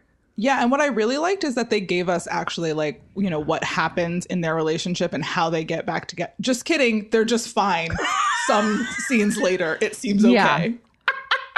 Tom says he's not ready. The ending to this scene is Tom saying he's not ready. I'm like, that's well and good, and that's an important conversation for you to have. But I feel like the more immediate issue is that your boyfriend just like yelled at you and assaulted you in the hallway of a doctor's office. Just maybe like that's maybe like slightly more of the issue in this moment. But I mean, again, there's no way of knowing where their heads are at, really, because we don't know who they are, really. Exactly. No, because the whole point of this is just to say that trans people are bad. Right. And they're doing it. They're committed. They're succeeding with that messaging. In that way, they nailed it, I guess. I know, because there's also part of me where I'm like, I wish we could see more of their relationship so we would understand things, or see more of Max's journey so we would understand things. And I'm like, maybe it's better we didn't, because they would have fucked it up real bad. There's no way it would have been better had we seen any more. No. Yeah. It would have been so much worse. The only thing they can think about when they think about Max is Max has a body. How does the body feel? How does Max feel about the body? Like, Max have a beard? What's going on? That's it. Yeah. What's the body look like today? How does the body feel? How's the body developing? What can we do to the body to make it painful for Max? Yeah. So we go back to Alice and Tasha's, and now they are like fully motivated to save their relationship. They are both on the same team, and the team is, we should be together, which again, united with a common enemy. We're making a pros and cons list. Love a pros and cons list. Don't know that I would use a pros and cons list for something as important as, do I stay in a relationship? That's more like, for me, it's more like a, do I decide to do this thing or that thing? But, my experience, of course, is not universal. Yeah. I thought it was funny and cute. I enjoyed it. It was. It was funny and cute. And I did laugh when Tasha was like, hold on, why Khan gotta be black, though? What's up with that? I was like, that is funny, and that is some trolling I would do if I had a white girlfriend. I would also do that same thing. That was great. And then Alice is like, red is good, red is color, red is love, and like whatever. And Tasha's like, no, red represents the devil. The devil. I was gonna just pull up. Oh, we're gonna get to it later, and I can read some of the items. Yes, right. Okay. First, we have to go to the gallery. First, we must go to the gallery. Okay, so I want to be clear. Here are my notes for the gallery. Bet, ... my God, ... I just bet. Tina, I hate you. Okay, I would like to leave this gallery now. Those are my notes. Fair? For this scene. Big get for the L Word this season was that Elizabeth Berkley of Saved by the Bell fame, and more importantly, Showgirls fame, took some time to be in this program. And her role is that she is a wealthy divorcee named Kelly Wentworth. I'm interested. You're like, I'm sorry, did you say divorcee and wealthy? Excuse me? And it turns out that she attended college with Bet under the name Juicy fucking Fremont. And they, Sure. she is clearly just like super into Bet. Bet does use the word biatch in a way that was uncomfortable for me. And I think also for Jennifer Beals. I could feel just a lot of discomfort there. Yeah. Yeah. I certainly felt it. I didn't like to see it. Did not. No. Their whole exchange felt like torture for both of them. And then as they're sort of like, oh my God, I know you, blah, blah, blah. Your body looks great. Oh my God. Tina's like hovering like, hi. Introduce me. Hello. Hi. Hello. It's me. Hello. I'm Tina. And hi. that is just, woo. Remember me, Tina, your partner? Remember last Tina? episode when Yeah. you sat in a car and told me that you'd never cheat on me again? Tina, that's me. With Tina. the butterfly. Remember me? I'm here. We're adopting a baby. We're making a second floor. But again, the butterfly has shifted Bet's reality. Bet does not remember, I'm going to guess. That's true. That she told Tina she would never cheat on her again. Just something to think about. It is She might something to not think recall about. that conversation. And I was thinking, obviously I was thinking about the butterfly. I was thinking about the ruffles. And I was thinking her outfit is actually incredible in this scene. So I was like, what has shifted and like what hasn't shifted? Like what two truths came together for this one very good outfit to exist here in this moment? Okay. Was it that we had to put Tina in a wide waist belt, or was it just 2009? It's hard to say. Wow, that is really hard to That is really unpack which it is. Right. Yeah. What we learn next is that Tina actually has heard of this woman because This is Kelly V. Fremont. Kelly Yeah. V. Yeah. Yes. Tina's heard of her because they kissed in college and then Kelly moved out of the dorm because she had homosexual panic. Which is like a super normal thing to happen. Yeah. I feel like if I confusedly kissed Jennifer Beals, I would also have to move away. I would have to join WITSEC. I would be like, listen, get me on a USA cable drama because I gotta go. I'm losing it. I gotta go. Give me a wacky sidekick. We can go fight crime together Ooh, I or gotta get outta whatever. here. Maybe we're lawyers. We're gonna wear suits, and my name is not Carly anymore. I can't be Christina anymore because my mouth has been on Jennifer Beals' mouth. That name is gone. It is dead to all of us. Bet and Tina walk away, and Kelly checks her out aggressively. Like an aggressive look. Yep. The only way I can describe it. Yep. Because those straight girls, they just have a little bit of entitlement to the lesbian body. Just a little. And Bet is still, running or whatever. So Yeah. You should write it to someone she hadn't seen since college, and she goes, Look at your body. Are you still a runner? Yeah. Like, it's also just like one of those things that's like, yeah, that's a very common thing to say to a person. Like, oh my God, you still look so great. But no one would ever say, your body. Your End of body. sentence.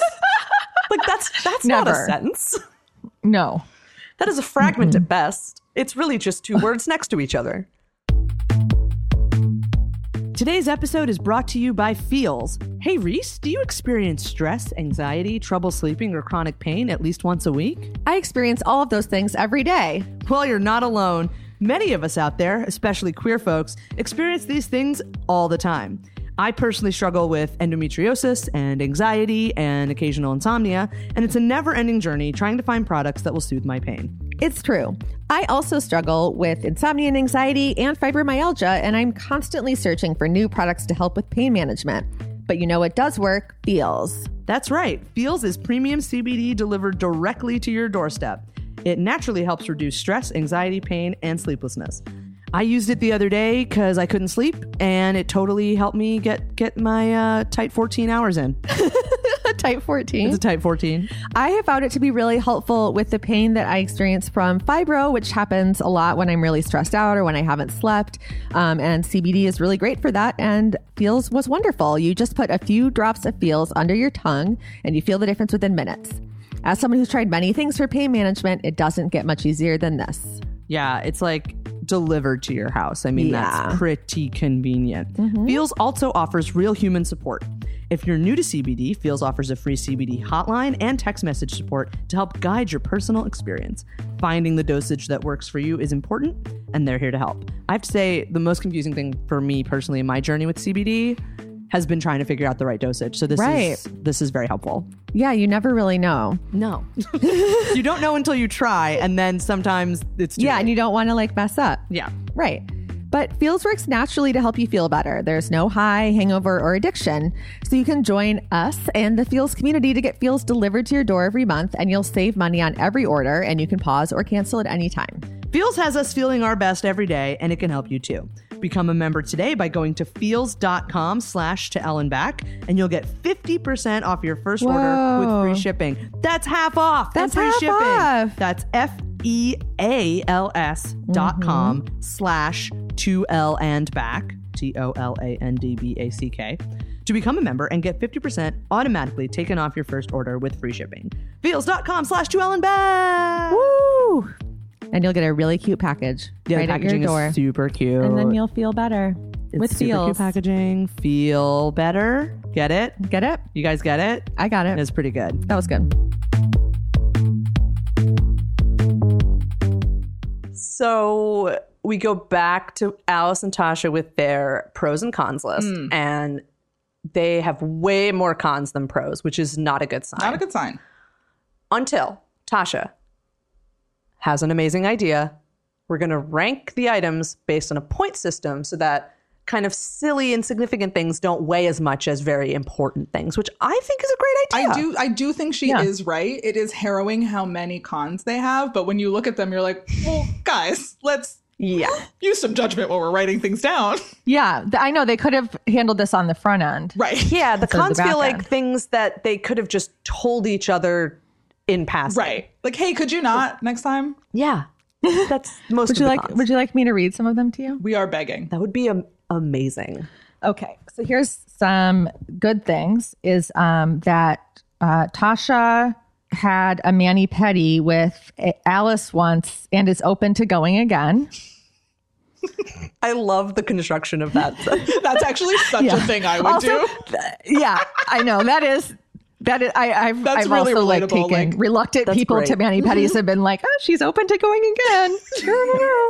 You know, and then it's just like, I don't need to spend money on that. And I'm like, oh, fine, I'll pay for it if you just come with me. Anyway, we listen to each other's work stories. Okay. Tasha calls Alice cute and Alice likes it. I mean, some of these are just things you would do in a relationship. Yeah. Period. Yeah. This is my favorite one, obviously, and I want this on a t-shirt. Tasha makes Alice's bed nice and tight. Wow, that's incredible. Wow. I'm guessing that's an army reference. Yes. Oh. Wait, did you not think that's what that was? Oh, yeah, that's 100% what that was. Of course that's what that was. Bed checks. Oh, that's cute. Famously, a thing they do. You can take the army out of the girl, but you can't. No, you take. Okay. So Alice always has a cold beer in the fridge for Tasha. That's nice. Just We one. like to That's ride- rude. She buying single I know, beers. right? Come on, Individual guys. beers. It's just like a Come 32-ounce Miller High Life. Maybe it's like a big. What are the big ones called? 40? 40s? Yeah, 40. She just has one of those in the fridge at all times. Did you drink those in college? I don't know. Anyway, so, okay, they like to ride motorcycles together. Alice brings out the best in Tasha. That's too Alice general. Sorry. Yeah. Alice loves Tasha's buns.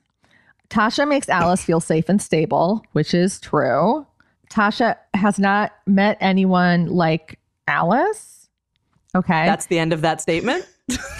To me, that is just like Tasha has not dated a white woman before. That's all I'm hearing in that sentence. That's all I hear when I hear that. That sentence has a little red arrow that goes from the con side to the pro side, where it then says, but for some reason, Tasha resents those things too. Yeah, so that's right. Okay. I Which feel I think- even I think more is consistent. solidified in what I said there. Great. I feel really good about that. so funny. That's amazing. Alice wants Tasha to be someone she's not. True. Mm-hmm. That's a pretty big con. Yeah. Huge. We don't say I love you anymore, which I don't even think that's true. I feel like someone's a lazy writer there. Alice appears neat, but has pack rat tendencies. That's and I very do funny. buy that is something that could be true that Tasha would be constantly annoyed by. Oh, that would drive Tasha up the wall, no doubt. Oh, yeah. Big time. Yeah. Yeah. I've obviously been the Alice in that situation. Also, at what point has Alice ever appeared neat? Good. File not found. 404 error. Yeah. Yeah. Okay, cool. Just making sure. We go to bed mad, and Tasha needs to loosen up.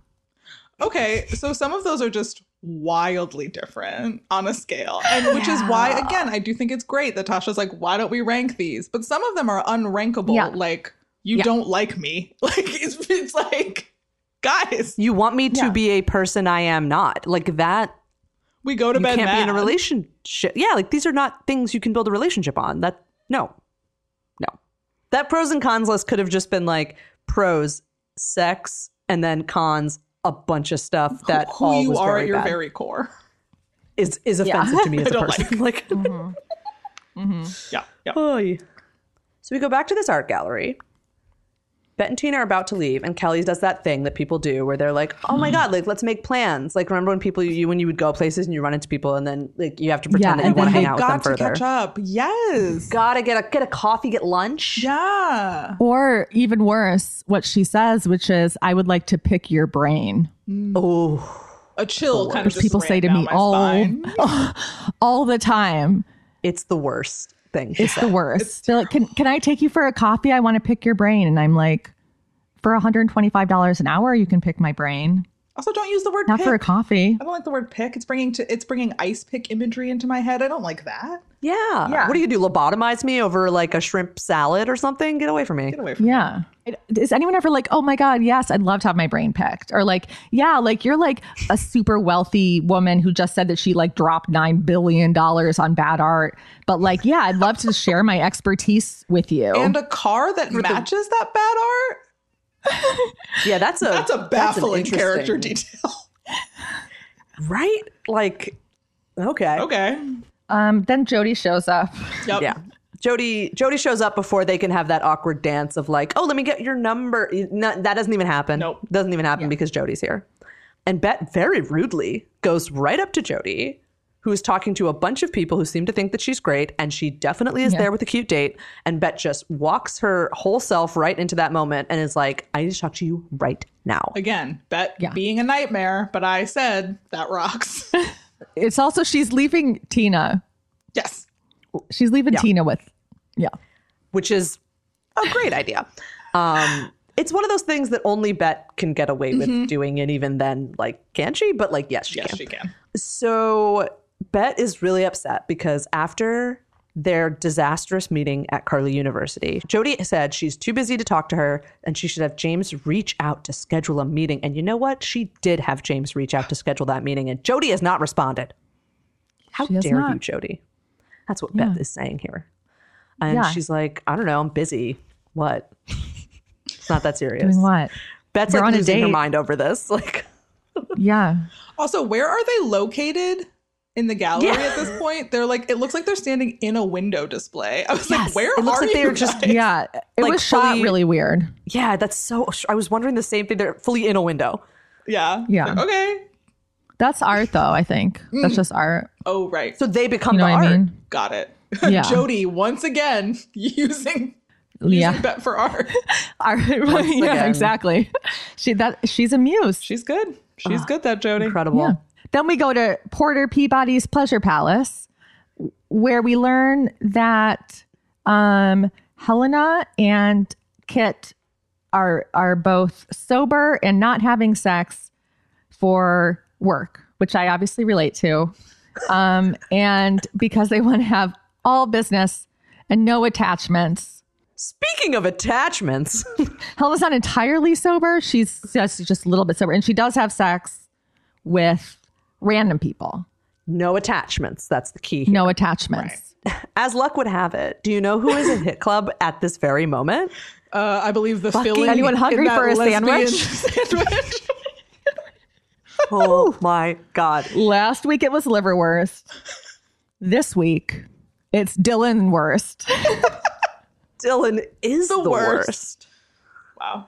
Wow. Dylan's here. Yep, Dylan's here. Dylan's dancing.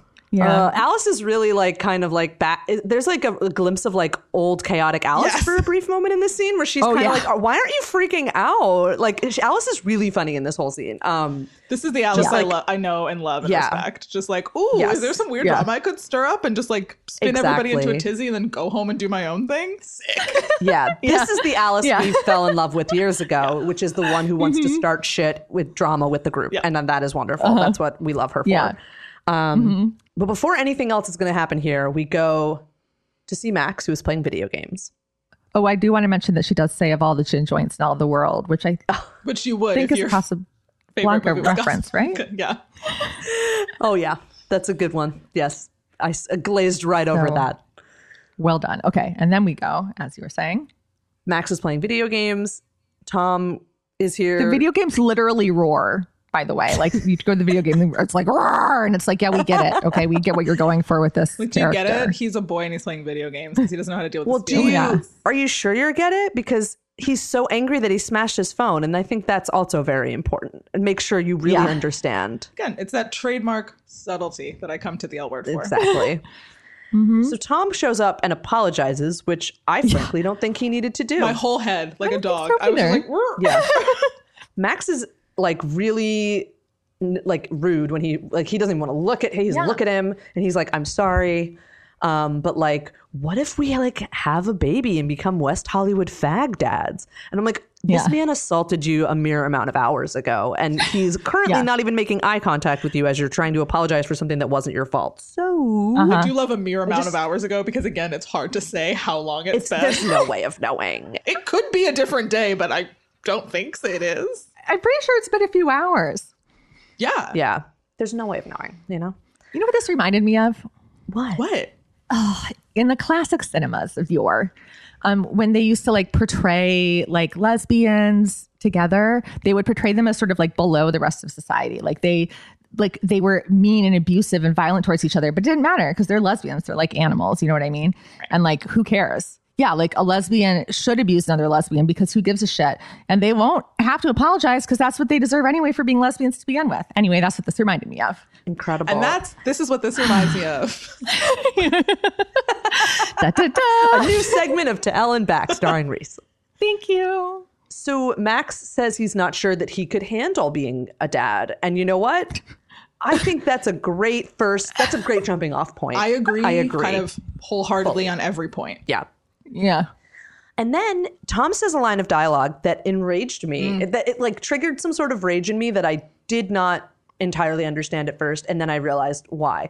He says that he's like, hey, come on, we both make a good living. We said we wanted to spend the rest of our lives together. And I was like, hold on, pause. You what? Yeah. How on earth? When? First of all, I thought Max worked for Archart. Last we heard, Max's job was working for Alice, and he was a glorified volunteer, basically. Huh. Well, they're raking it in now, as you can tell by the fact that I don't think the website's mentioned for the entire season. Right. Well, who knows? It probably is. So they both make a good living, which that's news to me. I love, though, by the way, that Jody is paying Tom handsomely for his services. Like, I do love that. That does track for, yeah. That tracks, and I love it so much. Yep. Yeah. And then that they said they wanted to spend the rest of their lives together. Can you imagine what a conversation about their relationship would even look like? I can't because I literally have no point of reference. I don't know. This is enraging. Well, they had sex during the blackout. But that was their first date. And that was like the last time they had screen time together. Yeah. Well, they were on the pink ride with all the dramas. Oh, sure. And then, of course, Max assaulted Tom in a hallway. And now they want to have a baby. Cool. What? Mm-hmm. Yeah. Okay. Sure. Cool. Max is like, hey, I need to think about it. Sorry for kicking you in the balls. And Tom's like, I'm sorry for knocking you up. And then they hug. It, again, sucks. What the fuck? It's like, I don't know what I'm expecting, truly. Like, I don't know why I get so upset with these scenes because, like, I know what we're dealing with and, like, how shitty the writing is for this character. But, like, it's still terrible every time. It is kind of staggering to revisit and be like, oh, right. Yeah. It was this bad. Yeah. Got it. Yeah. Right.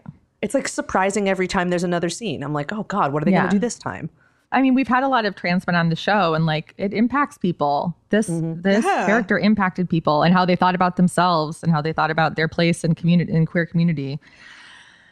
This feels like a great place for us to once again plug the incredible documentary Disclosure, streaming on Netflix. There's a whole segment in it. If you haven't watched it, I highly recommend it because it's awesome. But also, there's a great segment about Max and about trans men talking about the effect that this character had on them, and it is really incredible to watch. Anyway, we go back to Bette and Tina's, where again I wrote, I literally cannot believe I am listening to Bette and Tina have this conversation again. Oh my God. Did you know that people flirt with Bette and Tina doesn't like it? So if you came into the season 6 kind of wondering where they were at, it's about there. Right about it's there. Still the same place. Yep. Speaking of people who are with someone but want them to be a completely different person than they are. Yep. Well, Tina's basically saying she accepts it. She's like, I know that that's how you are and that's what you're doing. Like, you like to flirt and that's fine. You know, that's just you. That was some nice growth on the part of Tina for her to just be like, look, this is you and it's fine. Yeah, it was shocking to see. Bette is still truly shocking to see. But Bette is still like refusing to acknowledge this about herself, which is right. Bette is doing what Bette does best, which is, well, what if I just have sex with you and then you stop talking? And that's exactly what happens. Right. Which I think is fun because it's a nice little sexuals and we love the sexuals. We do. And we do. I do think also that it was nice that I can't believe I hated Tina. And I feel like I've only even said maybe nice things about Tina. I guess she changes in season 5 and I start to hate her less.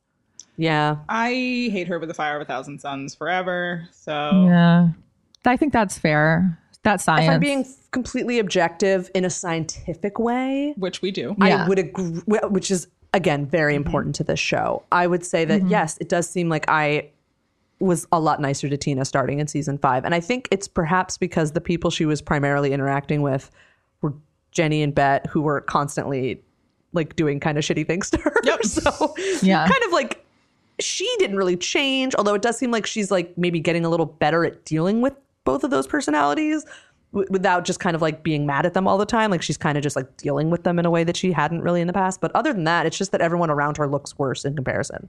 Yes. So she's still terrible. Just give her an opportunity to be terrible. She'll take it. Yeah. She also, Tina stands up for when Bette's like, well, why didn't you tell Kelly that I wasn't available? And Tina's like, that's not my job. But they almost suggest in the scene that they're aware that non-monogamy exists, which I thought was fascinating. They came so close to acknowledging it. And yet so very far. No, it was more, it's all this like flirting in the guise of cheating, which is like, God, I don't know. They have too much free time. 2009, what a time to think about how you interact with people. It's like, wow. Okay. Like, what is interacting with people? I don't even remember that. Couldn't be me. So we go back to Hit Club. Porter Peabody's Petter plush. Thank you. Palace. Yep, there it is. Yeah. And I love it. What I love about that is that it rolls off the tongue. That's what I love about that phrase. Rolls right up. Say. So honestly, the beginning of the scene, the lighting was so dark that I couldn't really tell what was going on. Nope. But I couldn't. Alice was watching Dylan from across the room is the gist, I think, what I gathered, despite the terrible lighting. And then she looks at Tasha and she's like, do you have my back? And then just marches over to Dylan. And Tasha goes with her, fully on board for this, which this I loved. I really loved the energy of this. Alice. Hi, Dylan. Really? Excuse me? I mean, come on, hair. The hair in the documentaries? It's like, I'm not gay. Hello, Dylan. Yeah, it's a good one. Good one. I got this. Alice. She's got it. The hair in the documentaries. You know? Oh my God. It was good someone had to address the hair. This is great. They're really working together. Dan Foxworthy's treatments are obviously working. That's what we can say here. Treatments. Alice fully shoves Dylan. Yep. So now this is the second hit that has happened at Hit Club. Is there a hit list? Do we have a hit list of just like hits that happen at Hit Club? Yeah. That would be a cute little branding thing for them. Like if you're on the list to get in, it's called the hit list. The hit list. Yeah, that's cute. Oh, that's cute. And like, I think that Casablanca really ties into that really well. Yeah, I got the beaded curtains gave me a solid. Why can't I pronounce the word Casablanca? I think it's just because you've decided to do it differently every time. Yeah, I think if you just commit to one version of it, then you'll be okay. Yeah, you just got to choose. But maybe what you're really doing here is channeling Alice's moment where she is completely unable to form a sentence to Dylan, which is really funny. Which is really funny. And I did feel very seen by that because while I am not a particularly confrontational person, I can see myself being like, you know what? I've had one extra tequila and I'm going to do something. And then getting there and being like, I regret this immensely. Yep. Yeah. I feel that in my bones. Helena is just like, I'm going to just go, Helena intervenes. And it's just like, hi. And Dylan's like, you look amazing. What she should have been like was, your body. Your body. Are you still running? Your body. Are you still running from the law? But it's also funny that Alice would feel that she needs to like go defend Helena. Like, who on earth doesn't need someone else to defend them more? Like, she's ready to fight. And that's, again, why she's a legend and why I love her. But, like, I'm not trying to get... Exactly. If she wants to fight somebody, she's gonna do it. I've seen it. Mm-hmm. Yeah. Yes, for sure. So Alice starts catching Tasha up on, like, what the Dylan story is. We'll come back to that because there's a really confusing part of that. But... Dylan, Helena's like, did you know this was my club? Because this is my club. If you didn't know, it's my name. This is my club. My name, the H up there, that's my H. Yeah, it's Porter Peabody's Pleasure Palace. Yeah, the P in Peabody is mine. Yeah, and she was like, oh, I just got back in town and I heard this was the best girl club in LA. I'm always saying that. Well, it was probably one of the only girl clubs in LA. Yeah. So she's kind of like, so you were looking for a girl club, were you? Famous heterosexual. Yeah. She's like, I finally figured it out. And just in time.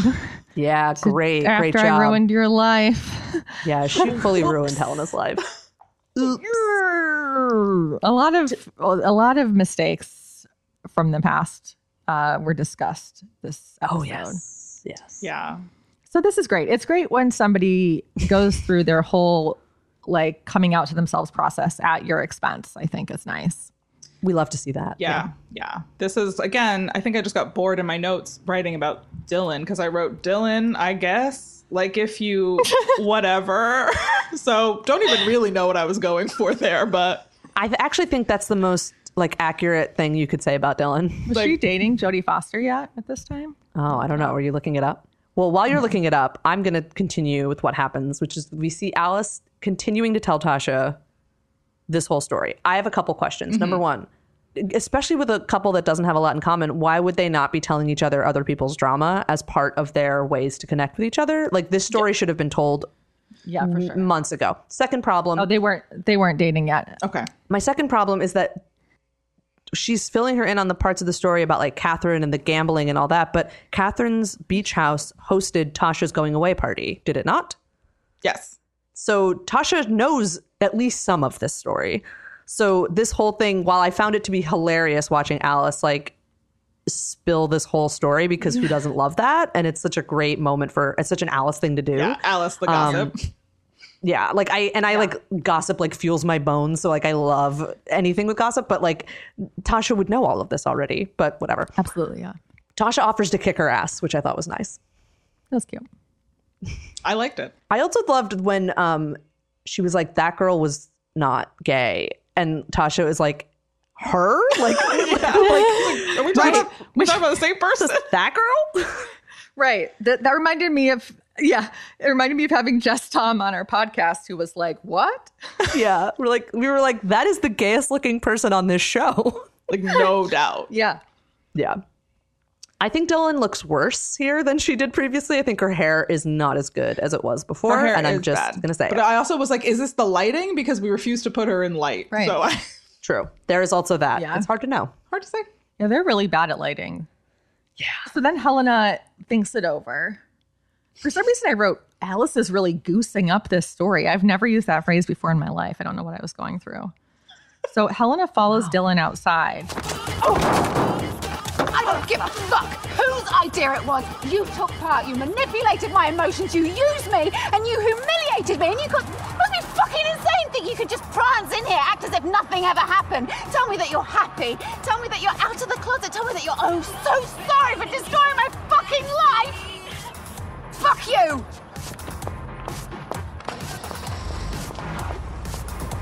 Thank you. Now I know you care. Shoves her into a car, also. Shoves her into a car. Yeah, a lot of shoving in this episode. This is warranted and appreciated. And frankly, it was hot. Sorry. Yeah. I was waiting for them to make out. Like I was fully just like, oh God, they're gonna make out. I didn't remember when she marched out. I was like, oh my God, they're just gonna make out. And I didn't. And then I was like, oh, she's yelling. That's better. And she was yelling, and then shoves her, and then walks away. And then Dylan says, "Thank you. Now I know that you care."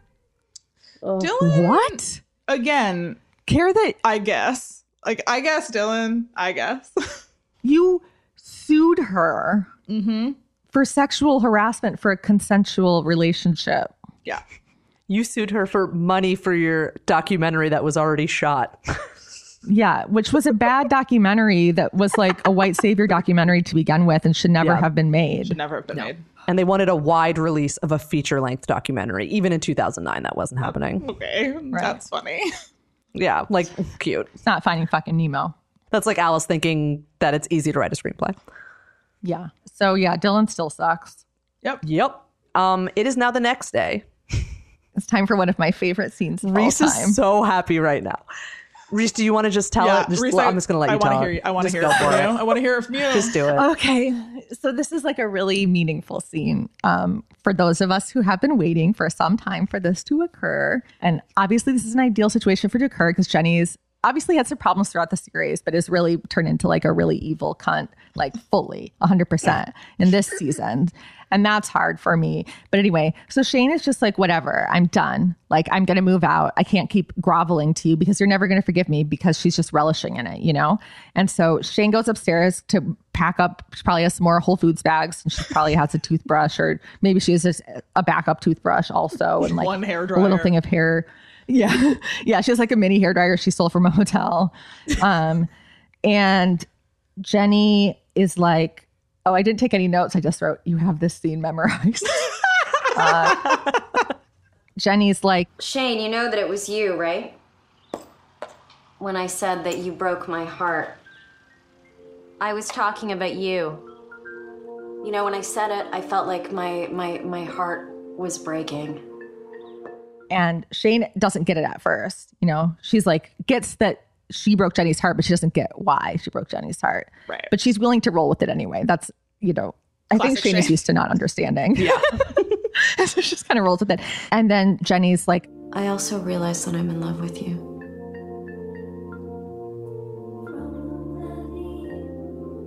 Now I'm like all those stupid girls.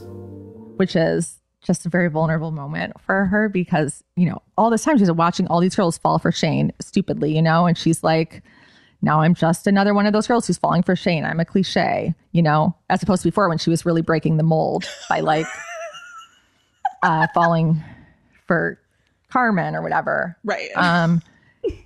And then or Jenny falling for the actress playing her in her film. It's just really groundbreaking stuff. Yeah. But like falling for Shane, that's like, you don't do that, you know? This is like in middle school when like I had a crush on David Barson and I was like, it's so cliche. Everyone has a crush on David Barson. You know what I mean? Right. Totally. Probably said this exact line. And then they hug. I don't think Shane's like, it's not gonna be a thing. But then they separate just a little bit. And then Shane takes Jenny's face in her hands and then they stick their tongues down each other's throats. And they go all inside each other's mouths. Did not know we were going to get a sound effect for that. Damn. Because they have immediate, instant chemistry. Because what is happening here is love that came out of a deep friendship. Yes. And it's beautiful. And the music is beautiful. And the lighting is beautiful. And their outfits are beautiful. Because there's one thing Delaware can do, which is light white people in the morning. Which I think is what they're doing here. And I always say that's a great time for white people, the morning. Historically, it's when we look our best. Really good stuff. Yeah, it's great. It's important. Wow. Thank you so much And for it's that, just, Reese. I thought when I saw this scene the first time, I died. I was like, I never thought they were going to do it. I just didn't think they were ever going to do it because no one wanted it to happen. No one. Except Reese. Except me. I'm going to guess And, you. I'm going to me and go on a limb here. An oddly significant percentage of the senior staff at Autostraddle for some reason. Like Sarah's on board with it. Linnea, big fan of it. I think even had, I don't know how. I just assumed anyway, it was a the point qualification is- to be senior staff at Autostraddle. Yeah. You have to be a Shenny stan. You have to- yeah. Rachel's refuses to watch the L Word, which I think is a cute bit that we're doing. Oh, that's a great bit. I love that. I love a good bit. Yeah. So, this just was a really meaningful moment for me and for all of my Shenny fans out there, which according to the population of the Shenny message board at the time, it was like at least 100 people, I think. A strong community. Yeah, that's great for you guys. But they didn't even like me because I was sometimes critical of Jenny. And so I would go on and try to like be it and they would be like, we hate you. Oh, shunned by your own community. That's tough stuff. I was. They were so mean to me. And I was honestly Reese. genuinely upset. I was like, here's my Shenny people, you know? Yeah. Look, message boards, they were hard. They were hard back in the day. This is the birthplace of cancel culture, clearly. I know. You were being canceled. I tried so I started sharing screenshots with them from future episodes as a hope that maybe that they would accept you as one of their own. Wow. Like an but offering. no, you have to be completely uncritical, which honestly, that's the internet for you. You can't acknowledge that people have faults if you have to be just a fan of all of it. And I wasn't, but I was a fan of this scene. It was beautiful. And that's love, but it's, not going to go very well. Well, we already know that Jenny's going to die soon. Right. So. So, I guess if you define not very well as one of them will be dead. Sure. Yeah. Sure. I guess I guess you could describe that as not great. What I was thinking about, like, during this, again, pivotal moment was just like, how did the butterfly shirt bring this into effect? I was also trying to think about that. Because clearly that's what happened. I think we can all agree. We never that's thought it what would changed. happen. And then we saw the butterfly shirt and then it happened. So exactly. And like ergo, the butterfly dress was present at Yamashiro when Jenny said the line, "You broke my heart." Therefore, I think it is absolutely a safe bet here to hypothesize that the butterfly had a lot to do with these two people coming together. Also, Bet lives next door. The butterfly is next. The butterfly is coming from inside the other house. Yeah. First floor. Yeah. And we already know what it did to the shirt that was right next to it. Yep. Can you imagine? Like, I'm sure its powers are very strong up close, but I think even the house next door, you're still going to feel the effect. Honestly, there's going to be butterfly international effects. ramifications from this. Absolutely. Yeah. Absolutely. I'm curious, how did you guys feel about this scene? You can be honest. Oh, yeah, that happens. Yeah, I feel like it's hard to remember how I felt when the season originally aired because, again, I had blocked it all out. But I think I hated Jenny so much and was kind of mad at Shane and kind of just didn't care about either of them at that point. Yeah. But really, when you look at the entirety of the cast at this point, who is there to care about? I cared about Kit. Right. And Helena? Everybody is making bad decisions. I don't know. Everybody was kind of like fucking off. I don't know. It was weird. But now I go back, I watch it. I have new eyes, much older, wiser eyes. And, I still didn't really care. Right. But still, it was just like, okay. Yeah. I didn't take a note, so I guess I didn't care that much. But I was just kind of like, oh, right. This is when that occurs. Yeah. Nice. It's like, is this earned for these characters? I think yes. Yeah. I think they did a good job of spending 5 seasons building the foundation for that. Yeah. There's actually a video on YouTube that kind of covers that. Of course. Did you edit it yourself? Is it set to my immortal? Just wondering. I didn't personally do it, but I do watch it every now and then as a refresher. So Okay, yeah, I'll pull share that up the as link. like a secondary source for this. It goes through, because the seeds have been planted, and I've been talking about every seed as it has been planted this whole time. Yeah, no, it's as we've been doing this podcast, knowing that this is where the show is going. I think we were able to kind of talk about it with that lens, and especially for me, famously not caring about any of this, but you knowing that you, my co-host and friend, care deeply, I was paying more attention as well. I was not paying that close of attention because, again, this episode is very harrowing, and by this point, I was like, y'all don't deserve my eyeballs on this anymore. And that is accurate. That is extremely correct. Mm-hmm.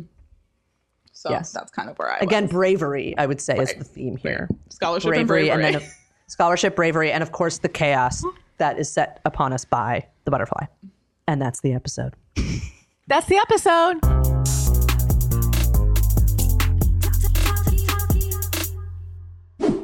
We did it. Wow. Well, what did we think? Did we like this episode? Not great. Not a great episode. Not great. I loved it. Just kidding. I loved the last scene. You just love the last scene, right? Yeah. I don't think, again, it was another one where I remembered it being worse than it was. However, the Max stuff is so bad. The Max stuff is really tough. Yeah. It's really, that was very hard to watch.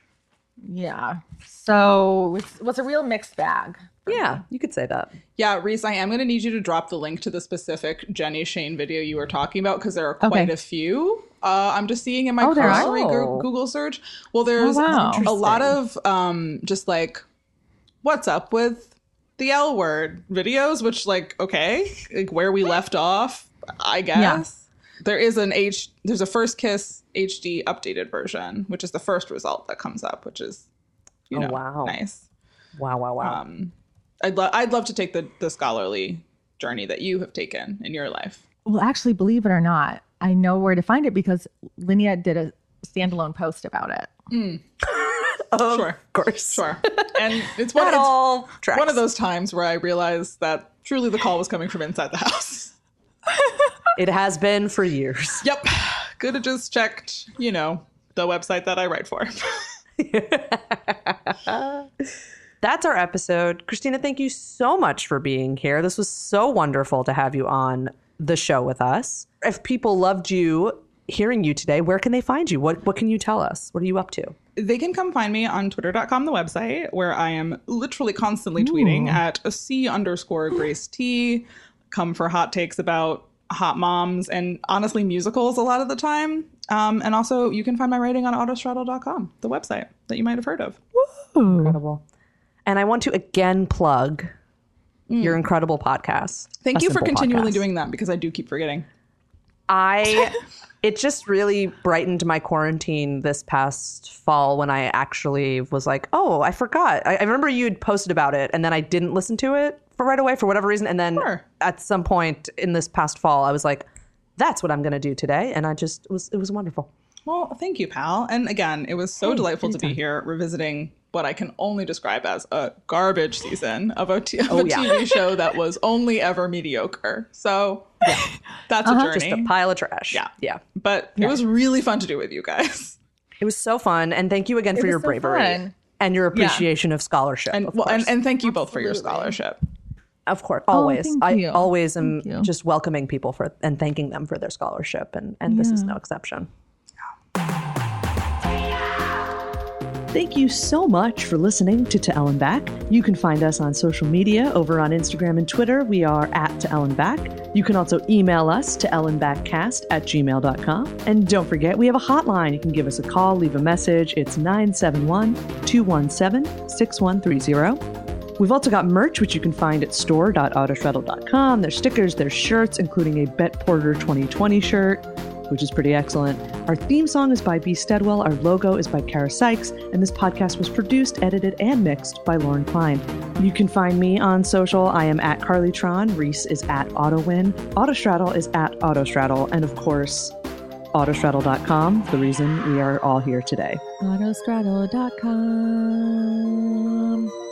All right, and finally, it's time for our L words. This is the segment of the show where we end things by simultaneously shouting out a random L word. usually these have little to no relevance to anything we just recapped. Okay, Reese, you ready? Okay. 1, 2, 3. Little. Lip balm. Leaf. Christina, you said leaf? Uh-huh. That's beautiful. What a beautiful image. Yeah. Reese, what was yours? A little. It's a word. Little. Oh, yeah. And my lips were chapped and I put on some lip balm and now here it is. It says lip balm right on it. Yeah, I was looking cute. at a plant, to be clear. I was looking at a book called A Little Princess. Oh, there we go. So we're really today's- pulling from life. Yeah, really Yeah. just ripped from the headlines of the spaces we are in physically. Yep. Incredible. Thank you all for listening. As you might have figured out, we are doing an episode every 2 weeks right now. So we will be back here with 603 in 2 weeks. Bye. Bye. We love you. That was a weird We did twist it. I did. Topping, laughing, moving, fisting, biting, fucking, crying, drinking, squirting, judging, ranting, camping, writing, thinking, scheming. This is the way, it's the way that